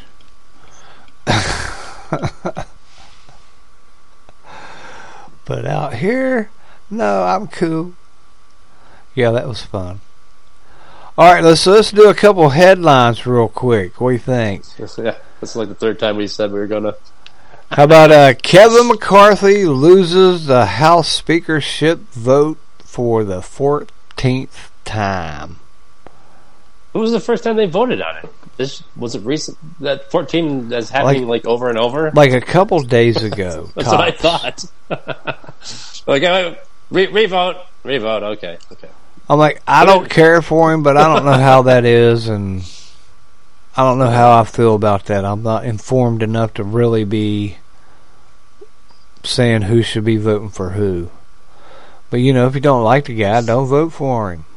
Yeah, I guess I never really knew the total process of that, but it almost seems like there should just be a couple people up for vote, and then they vote for who they want to vote instead of yes, no's. I don't know. Yeah, I heard that somebody threw up Donald Trump's name. Speaker. So, can anybody be it? Yeah, anybody can be it. Okay, so you don't have to be like... I thought it had to be like a senator or congressman. You'd think it should be. I mean, I think it always has been, but as far as I know. How about this one, Stranger Things? Are you familiar with the old Netflix Stranger Things? Looks like date. Noah, what was his name? Schnapp comes out as gay. Me and John have been talking about that for a while, about how annoyed we are with the little plots they're inserting with like stuff like that. Well, you know, I was just kind of pulling as him being sensitive. I remember talking about that with John. John's like, no, he's gay. Yeah, as soon as he told me about that part at the beginning, because I remember watching it, and then when he mentioned it about him recoiling when that girl like touched him, he's like, I think they're trying to make him gay, and I was like, oh yeah. I've seen a lot of other stuff that was going on, and so I remember that part, and I was like, yeah, it was a little black girl in class that touched him. I thought he was just racist. I'm like, oh, you're a little creep. Well, how about this one? Will, that's his name, I think. Yeah, Will. He I guess the star or the... I don't like him. I think the star is probably that Mike kid, and it's actually probably that kid with the funny teeth, Dustin. Dustin is my favorite. I think he got his teeth fixed. Well, good. Some weird disorder going on there. And I think they were like pointed like kind of like a V. We had a lisp or something. Teacher shot by 6-year-old with gun in U.S. classroom. First of all, I'm guessing it was an assault rifle, so we should ban those. Right. That's a pretty... was it an accident, or did the kid come in there shooting? And that's in Al Jazeera. Let's see, it could be anywhere. I want to say... Nope. Teacher shot by 6-year-old with gun in U.S. classroom. No, I heard this story, but I didn't... I only heard a piece of it. Teacher in Virginia. During an altercation inside the first grade classroom. Jeez. I yelled at him for coloring outside the lines. No students were injured. Just popped the teacher. The teacher was in her 30s, suffered life-threatening injuries. Injuries. I had to think about it for a second, too. I was like, what's the word? I was going to say injury or energies. Like, no, that's not right. The Newport police chief said her condition has improved somewhat by late afternoon. Police said the child had a handgun in the classroom and took it out student custody. They arrested the student. The shooting was not an accident. How about that? It's ridiculous. Yeah. I mean, you just instantly got to figure his parents are absolute pieces of garbage, so... You know, look at me. I took a Weeble Wobble to school. You know, I got in trouble for some stuff, but it definitely wasn't packing a pistol at school. I had lots of access to guns, but I was not taking them to school. Oh, and Mr. Creepy Idaho murder suspect Brian Koberger. Clean card and was seen wearing surgical gloves. What a loser. Doesn't sound like a very friendly story. Yeah. It's kind of sad. It's kind of weird and creepy. Stupid people. That's why, like, a lot of people don't even watch the news because they're like, it's just all bad stuff. Like, yeah, I don't know what you can have. Yeah, not a lot of good stuff. You gotta know what's going on. You gotta know what's going on, even if it's bad stuff. I mean, that's the hard part. You can't just turn it off. Well, like Denzel said, if you're reading a newspaper, you're misinformed, and if you're not reading if you are reading the newspaper, you're uninformed, and if you're not reading the paper, you're misinformed. Something like that. I can't get it right. Yeah. It was a lot cooler when Denzel said it, of course. It's a lot of the truth now, for sure. You got to be careful where you're getting your news from. Well, I sit and listened to him say it today, and it was Denzel that said it. Yeah, no, I think what it is, if you're not reading the papers, you're uninformed. If you're reading the papers, you're misinformed. That's how it went. Yep. Damned if you do, damned if you don't. Right. But that was Denzel. I heard him himself in an audio. I'm like, it was you, because I remember talking to somebody, and I was like, I think it was Denzel, but I don't know if it was in a movie, but it sounded like he was being interviewed. I didn't see the clip, I just heard the clip. Oh! I was wanting to talk about this with Johnny the other night, and where are we? I threw up his headline, and he's like, "What? What to talk about that?" Pope Francis warns Vatican the devil, an elegant demon, lurks among them. What? Yeah, December 22nd, he was speaking to these people at Vatican and telling them that there's demons walking among them. And in there. And then I was like, are you trying to say that whatever's getting ready to happen, you're going to blame on demons? Is that what's happening here?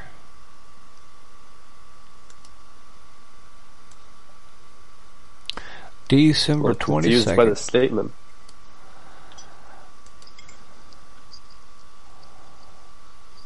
It was at his annual Christmas meetings to the Roman Curia, where Francis told them, by living in the heart of the Catholic Church, we could easily fall into the temptation of thinking we are safe, better than others, no longer in need of conversion. Yet we are in great dangers than all others, because we are beset by the elegant demon, who does not make a loud entrance, but comes in with flowers in his hands. That sounds super creepy. Yeah. But it doesn't sound like he's being super creepy. It just sounds like whatever is happening is super creepy. Well, Antichrist stuff almost. I was talking to Matthew Miller, who is a Bible expert about demons.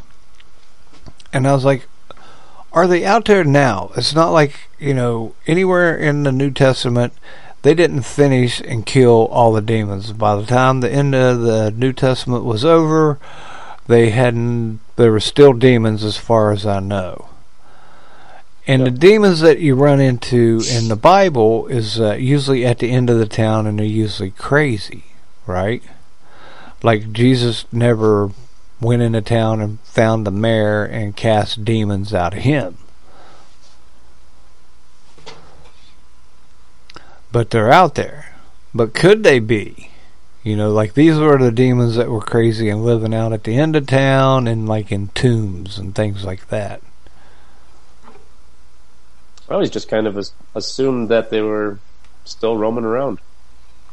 Probably not as much as the angels, but I never really thought of it, but I always kind of just assumed that we are constantly surrounded by good and evil. In my lifetime, and I've been from one end of America to the other and up and down it, and I've met maybe 2 evil people in my whole time. One of them died not long after I met him, but he was evil, and the other one's still evil. Yeah.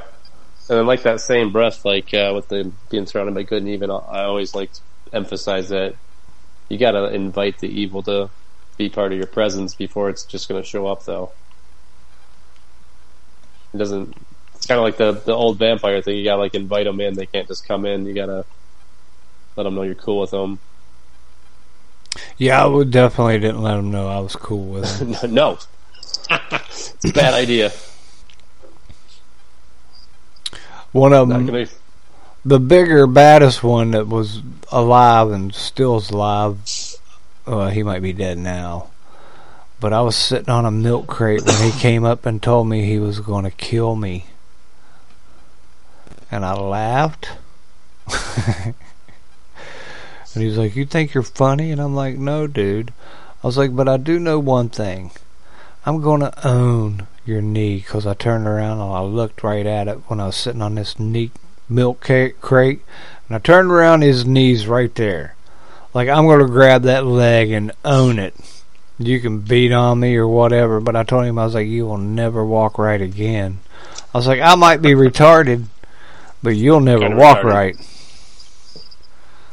And he turned around and walked away from me. Nothing happened. But his knee was like 6 inches away from my face. I'm like, I will own it. I will make this knee do things that you didn't know it could do. And I know how to do it. I didn't tell him all that. But not walking good, again, is a threat you want to take into consideration. Yeah, you do need to walk eventually. And he was one of those great big guys, and he didn't really have those big legs either. My brother was sitting there when that happened, and he's like, "I don't know why you say things like that to people." And I was like, "Man, he was going to kick my butt. What else was I going to say?" He's like, "I don't know how that stuff works for you." I'm like, "God loves me." Yep. I'm like, I didn't come up with that. I was just, that's what I came up with, I guess. Just popped up. I didn't even make sense at the time, but it just came out. It came out. Dude knew that his knee was going to be mine. I think I had just a little bit of a reputation that he knew. You said the same thing, like, about that when you were telling that story about being in the alley or whatever, and you were gonna. You said you were like surrounded by a bunch of people, and you had to fight like the leader of a gang or something. Wasn't that you? I did one in Florida, and like I did a gang. You asked him some weird question and instantly diffused the fight. Oh, I thought that the was one you. in the bar. Yeah, there was one in the bar, Ivan. That was one where it was a crazy guy. When my question to him was, when I finally got out to him, was, "Well, do you want to go out in the parking lot and wrestle around, or do you want a hug?" And he like ran at me and gave me a big giant hug before I could move. And he became a real good buddy of mine. and like you had said, like I want to, because I heard you say it before. Like you said, you he said something, and later you were like, I'm not even sure why I said that. It just like came to me. Right. It's like the same. That does sound almost like divine intervention stuff. Like, you know. I've asked guys too that wanted to kick my butt. That I'm like, hey man, you got insurance? And they're like, what? I'm like, you got health insurance? And they're like, no. And I'm like, well, why are you going around picking a fight with people you don't even know? I was like, I don't have insurance either, dude. And I can't afford a trip to the emergency room, so I can tell you how this is going to go. You know, I'm not going to the emergency room. I can't afford to go there. Is this what you want to do? And they just turn around and walk away, and I'm like, cool, thank you, Jesus. Say exactly the right thing that hits home to a certain person. The exact situation you need to. I'm like, sure, you might be able to kick my butt, but... Well, and another, my ultimate badass moment, I thought, because I had an audience of a guy that I respected as a complete badass, Kaz. He had known that I'd knocked a dude out in his bar with a pool stick one night. And I'd been going into that bar for years. And he get real pissy about people fighting in his bars. So the next night I walked in and was like, hey Kaz, man, I didn't start this fight, but I broke one of your pool sticks. And about these guys, and he was like, man, screw that guy. I don't care what he did. He's like, you've been coming in here for 10 years. You can do whatever you want. He's like, he's like, you can give me $10 for the pool stick, though. And I was like, all right. So a few years, bar stick. Yeah, a few years later, he's got a different bar, and he's got this Muslim Iranian dude behind the bar with him that they were kind of buddies with.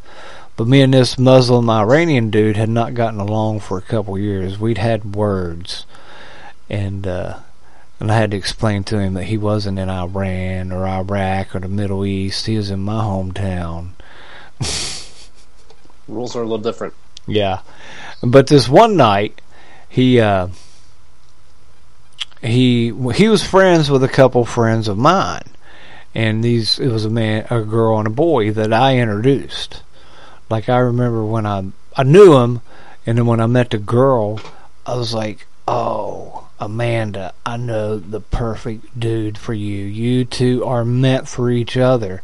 And they hooked up with each other, right? And so they invited me to this bar. They were going to be at this bar. And they were also friends with this Iranian dude. But when I walked in, the boy wasn't there. Jason wasn't there, but Amanda was, and she gave me a big hug. We sit down and bullshitted, and he came over there and was like, hey, man, that's my buddy's girlfriend, and I don't like you sitting here talking to him. And I was like, dude, leave me alone. And he wouldn't drop it. He was behind the bar, and even Amanda and Jason finally came in. No, man, he's our friend. He's like, no, man. And then he was standing beside a Kaz who knows me, right? He knows where I will go. And so I look at that dude, and I was like, I'll tell you what, here's how this is going to work out tonight. I don't like you, you don't like me, but we need to end this. I was like, so here is the deal. I can buy you a drink, and we can forget about this, and me and you can be buddies. And we'll have a good old time tonight celebrating with Jason and Amanda. And he's like, or? I was like, or we can go spend a weekend in jail together, motherfucker. And he started laughing. Cellmates. Yeah, you go to my hometown and my hometown jail with my hometown brothers in there. Let's go there. And but he starts laughing at Kaz, and he's like, hey, Kaz, can you imagine what this guy just said to me? And Kaz was really good friends with this guy, and he got like a real pissy attitude with him. And he's like, he asked you a fucking question, so you better answer it. And he turned around and was like, I'll take a couple drinks, we can be friends. Anybody else would be like, that's psychotic? He's like, yeah, you're my type. Yeah, but old Kaz, though, he knew. He's like, but I loved it when he turned to him. He's like, he asked you a fucking question. My boy here will knock you out with a pull stick. I've seen him, or I know he will. That was a good night, too. That pull stick. Here's what happens sometimes when I do go showing off. That pull stick went all the way around that guy's head, right? And it came right back at me and smacked me in the face and broke my glasses and put a big old gash in my eyebrow. What part did you hit him with it? Like right in the middle? Yeah. Okay. Well, I'd choked Like up. spun I'd hit around. him one time, and he didn't even move. I was hitting him in the back, right? And so I choked up, stepped in, was like, BAM! And he dropped like an accordion. And the stick came around and smacked me. I didn't know it was a stick. I thought somebody else hit me until somebody else said that, no, dude, that was a pool stick. Yeah, in the heat of the moment, you don't even realize it, really. Because my glasses went flying. I had blood coming down the side of my face. I was like, what in the hell just happened to me? But that was over a buddy of mine. He ended up paying for my new glasses. Because these two dudes were getting ready to kick his ass when I knocked dude out. Well, you might have saved him a beating then. Oh, he had it coming too, dude. We were playing these guys a game of pool. They were getting ready to like shoot from one side to the other side, the 8 ball. The only 2 balls on the table. Right? Straight in. And it'd be hard to miss, you know. And my buddy walks over and picks up the pool table, and all the 2 balls and the balls start moving. And they turn around and start messing with him, shoving him and smacking him. Of course. And this was over About to lose. a pitcher of beer is what we would have lost. But, well, we didn't have to get a pitcher of beer. Just a pool stick. Just a pool stick and a $300 pair of glasses my buddy forked money out for. You paid for them? Yeah, he paid for them. He said deal. he was like, dude, oh, you saved my ass. These are on me. Like I said, I did. I saved his ass. But that's our buddies, you know what I'm saying? Yeah, it's a stand-up move. Like, we were buddies, but all of us buddies, we never like 2 of us standing in front of somebody. There'd be like one of us standing in front of us and the other one standing behind them. Just waiting to see what we were going to do. Or there might be 2 or 3 of us behind them. But those are young, stupid days. I wouldn't do that now. But I also had a way of Doing a little differently. not fighting Yep. most all the time. You know, and I didn't beat him with a pull stick or anything, but, you know, I did knock him out. Oh, Kaz. I'm running out of battery life on my phone. I don't have a way to charge it currently because my headphones are plugged in. It's at 3%, so we got a couple minutes left at least. What are we at here? Are we really at 2 hours? I think so. No way. What did we talk about? What else? I How know about this old week. Andrew Tate? Yeah, you guys were talking about that the other night. I looked up his. I think it was the one of the casts I was trying to do. I looked up his record, and it was pretty impressive, kickboxing wise, for sure. A lot of fights. I think it was maybe in the 70s, and his MMA record was pretty weak. But he got out of jail, didn't he? I don't know if he did or not. I haven't read that, but I was I like, think I heard he got released. Let's see, I can look it up. but my thing is I don't know a whole lot about the guy, to be honest with you, to even post an opinion. But then after I listened to Owen Benjamin, who I'm not all in on him, but he was playing a video on his show, which I didn't see. I was just listening to like a podcast, I suppose. and he was describing Andrew Tate slapping around his girlfriend and going off, and Owen Benjamin was like, man, I'll beat his ass. You don't like him.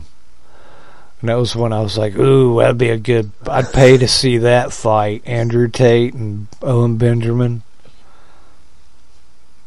I think Owen's 6'8", I think. He's got to be 250 plus at least, because he's thick. Yeah, he's a big 6'8". old boy. He's got to look like a giant almost. 6'8" is huge. Oh, yeah, to me, man, I would be like, get the hell away from me, dude. Go over there and stand.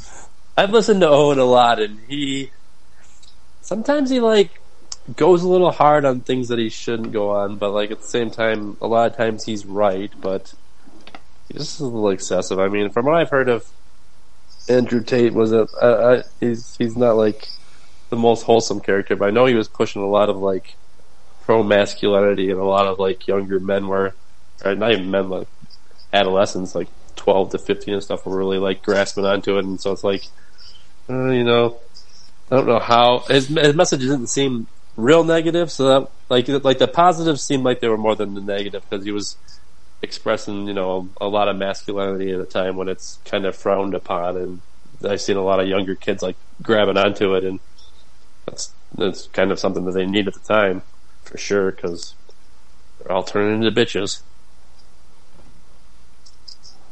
I'm like, yeah, some of these guys today, wow. They are kind of, I don't know if they're feminine or just afraid of their masculinity. How can I be a man? I'm like, well, I'm a man. I got that covered. So far. Pretty soon I'll be an old man. Most old men, before they get to the senile stage, are some of the most masculine men for sure. Well established. Yeah, I'm still in good shape. I can still take off running a sprint. I can run after you. You just gotta be able to express that image of, I'm old, so you should respect and fear me kind of thing. I'm not fast, but I know a whole lot. Yeah, I didn't get this far with this mouth by taking ass whippings. Oh.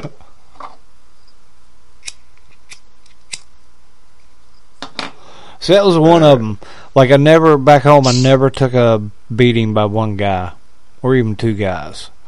Nobody could ever say they stood in front of me and beat me up. So occasionally I would be sitting somewhere in a bar and somebody would walk up and say something like that to me. And I remember a guy one night sitting down right in front of me. I remember passing my glasses off to somebody sitting beside of me. I didn't know if I was going to have to fight him. But he was like, so what makes you think you're such a badass? You whoop everybody. What makes you any different? And I was like, because I get really scared that somebody's going to hurt me. And then I looked at him, I was like, are you going to hurt me? It's usually the whole motivation of a fight, hopefully. You don't want to get beat up by the other person, so you got to beat them up. Yeah, I'm like, are you going to hurt me, man? I don't want to get hurt. I get scared, and I don't know if you want to deal with me scared. Dealing with me on a wrestling match, I don't get scared. Here in this bar room, I don't know. And that guy walked off. I remember one of my buddies. Oh, and yeah, and he did the, and I didn't know it at the time because my friend told me. But he came down, he sat down, and he told me, I've had 500 fights, blah, blah, blah. He goes on to this bullshit or something like that, street fights. And I was like, oh yeah? And he's like, yeah. And I was like, well, dude, all the badasses I've known would already thrown a punch by now. He's got all of his street fighting stats. Well, and then when he left, he was, my friend was like, dude, he stole that line from Van Diesel in some movie that he was in. I was like, what? He's like, yeah. And then, like, a few years later, I saw that movie, and I was like, yeah, that's what dude said to me. I was making fun of Vin Diesel earlier. But yeah, like I said, man, all the badasses I know would already thrown a punch.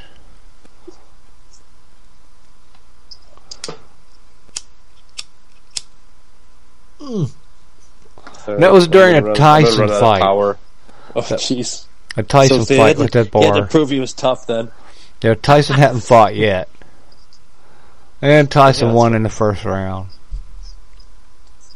Classic Tyson fight. So that'll take you back to how long ago that was. That was back in my 20s. My childhood, yeah. Early 80s, I think what Tyson came up in like 86-ish. I was a young kid. Yeah, so this would probably been about a little later, I think. Probably in the 90s. Because this was a different group of people I was hanging with at the time. But yeah, like I said, that one, he just laughed. Hey, you stole that from Vin Diesel. He's gay, too. So it's even worse now. Super fake and gay. Boo. So I never had a problem with gay as long as they were gay. Yeah, it's but not in the closet gay. Definitely, they're not all, but most of them are extra feminine too. So it's just like, you're obviously a good actor because you pretend to be a tough guy and you're gay. You don't like chicks and you're gay. Or no, that's the same thing. You don't like chicks and you can't fight. All right, I got to cut this off because I'm gonna run out of power. All right, man. We'll try this again sometime. Yeah. Hopefully, I wanted to try it on this friggin' platform to see if I was gonna keep connected this time. Yeah, I'm on a whole other different thing. Hopefully, yeah.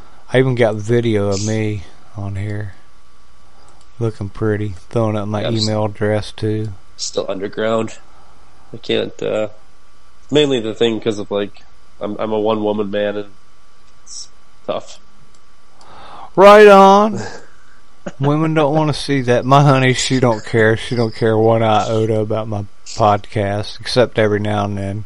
When I went in and told her the other day about my subscriptions, people who were watching it, and I was like, I got plenty of people doing it. I was like, but the oddest thing about it was I looked down and I'm like, 8% of my audience is coming from India.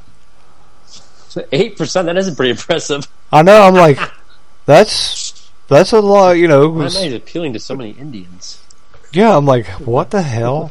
I'm gonna pull them up one day. It was like 3 different provinces or cities or states, I don't know, and see if I can call them out their names and giving a shout out to my 10% of my fans, basically.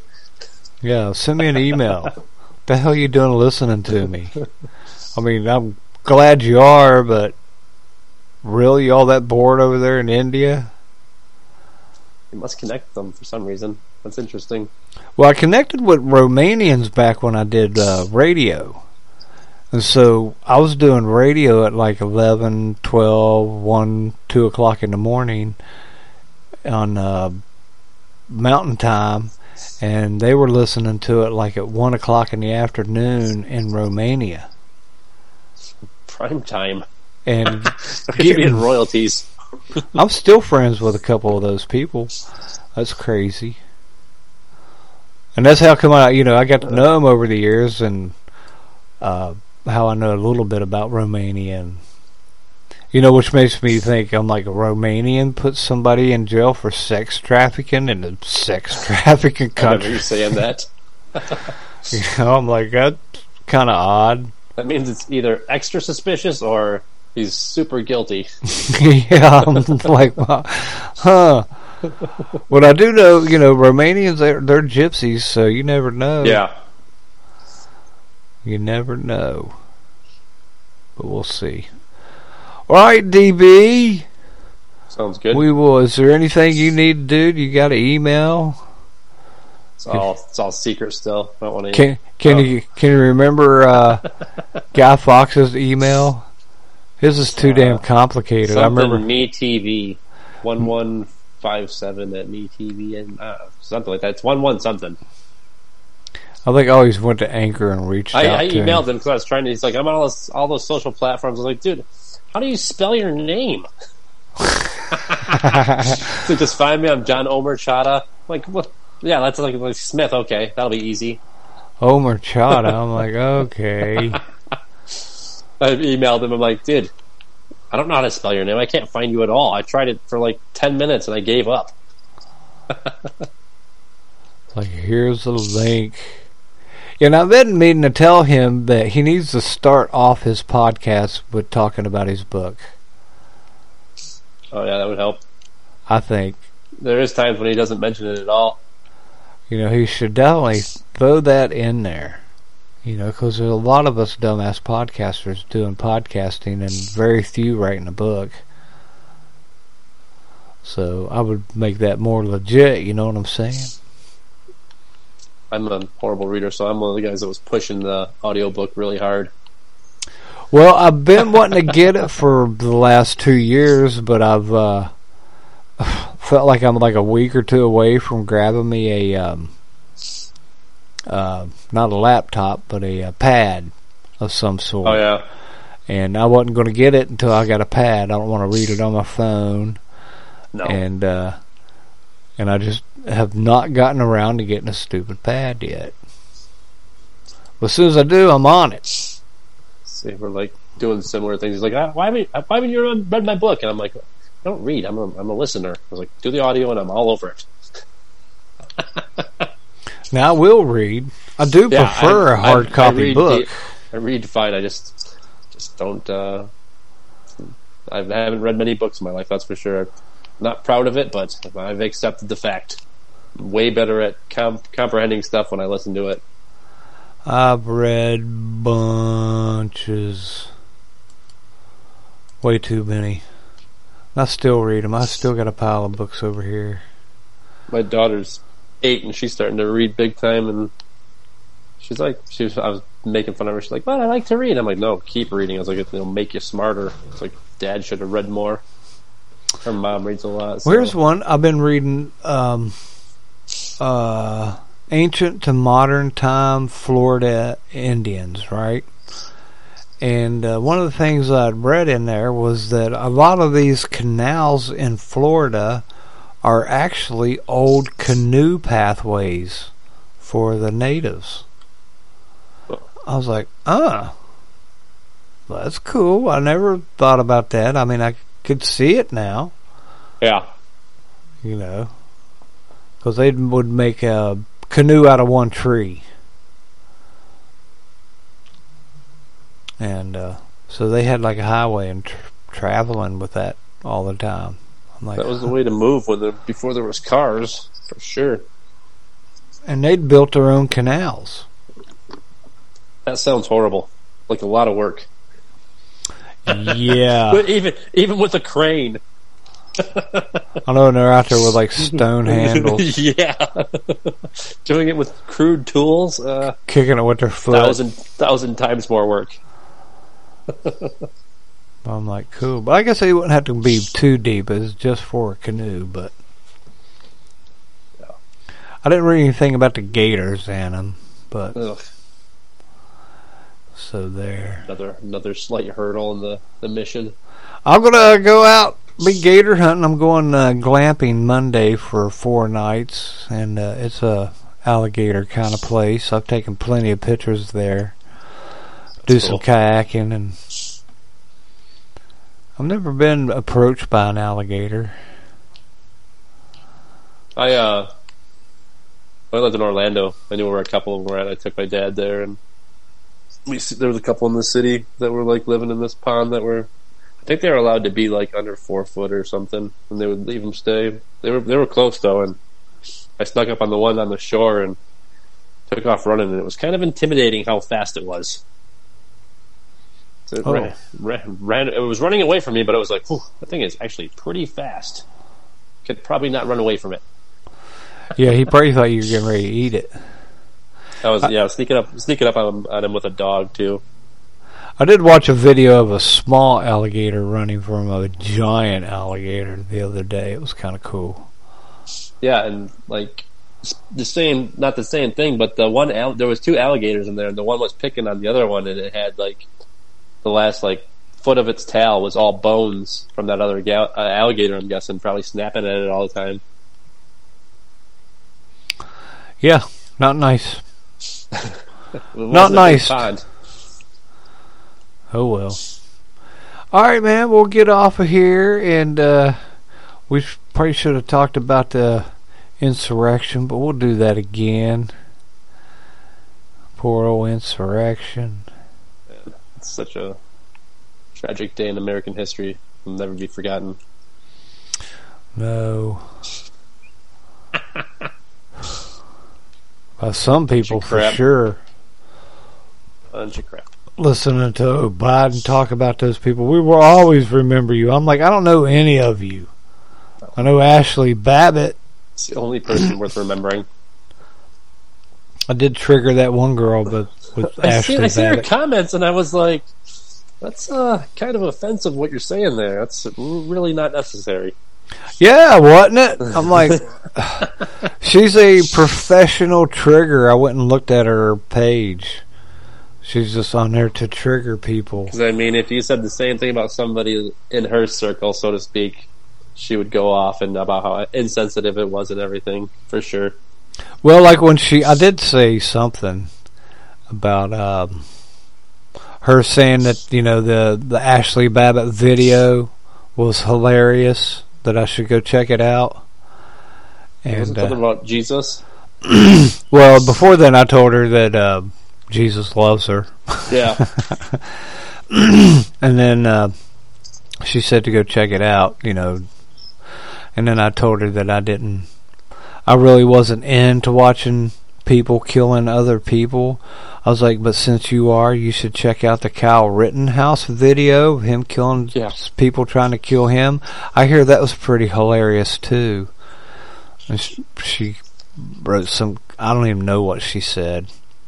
I don't know. If you can watch that video and take anything away from it except for self-defense, it's like there's something wrong with you. Yeah, and that's all I saw. Yeah. You know, and like if you hear the stories from what happened beforehand, it was fully justified. Oh yeah, what was he had murdered 3 black guys was all they talked about for 2 years. Forgot about that. He was racist. Stupid racist boy. But yeah, that was something else John and I talked about. I was like, I wouldn't have taken my gun there at 17. That wouldn't have happened. Not ever. I would have had other buddies of mine with me.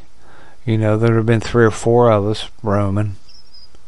Mm-hmm. Yeah, it was on one hand, he didn't necessarily do anything wrong, but it just seemed like not a good setup.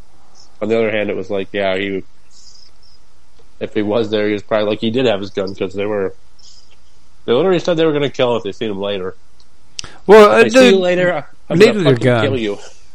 He needed a gun, though. I mean, that's how unprepared I would have been walking into that without a gun. You know, but, you know, I like to think maybe I could have defused it, but I don't know about those idiots. Those people don't think like me. And another thing, I was like, if my mom would have never, ever, not ever taken me to that part of town with a gun. No, she'd have took me the opposite direction. I would have went to McDonald's or something. She would have loaded me into the car, but she would have took me somewhere else. Yeah, I wouldn't have gone there. And there probably would, like I said, would have been 3 of my buddies with me. So she'd have took us all to McDonald's. We would not have made it. Sounds like a great mom. Yeah, we would have never made it to that. She'd be like, yeah, get your guns, you got your bullets, you got everything you need, alright, get in. And then head the opposite direction. Yeah, she's good about stuff like that. Oh yeah, great idea, let's go. And then go somewhere else. Psych. Well, she was All right. stupid. I am done now. All right, man. We will holler at you Keep going. tomorrow. Guy Fox, Yep. he's wanting to do another one tomorrow. Yeah, I should have time tomorrow night. And so. we'll harass him more about being buddies with Andrew Tate. He'll get there. Poor old Andrew Tate. Oh well. Alright, DB, thanks for coming on. Yeah, Well- good times. We'll harass you later. I think I'm going to put me might up. block you after this. Now you sound like my ex-girlfriend. Easy. All of Alright. them. And my mom. Like, you're blocked. So. Didn't say you were. I said maybe. So. Possibility. Oh, my mom would just do it out of spite just to get a rise out of me. So. Alright, DB. We'll harass you later. Thanks for coming on. Yep, sounds good. And, there you go. We, guess we probably shouldn't rob John's shut-off line. Maybe I'll make a copy of it and then play it. That's what I can do. Don't be a leftist and don't be a bitch. Yeah! That's basically Bitches. what it says. Bitches. Alright, man. Alright, man. Well, good night. We'll talk to you tomorrow.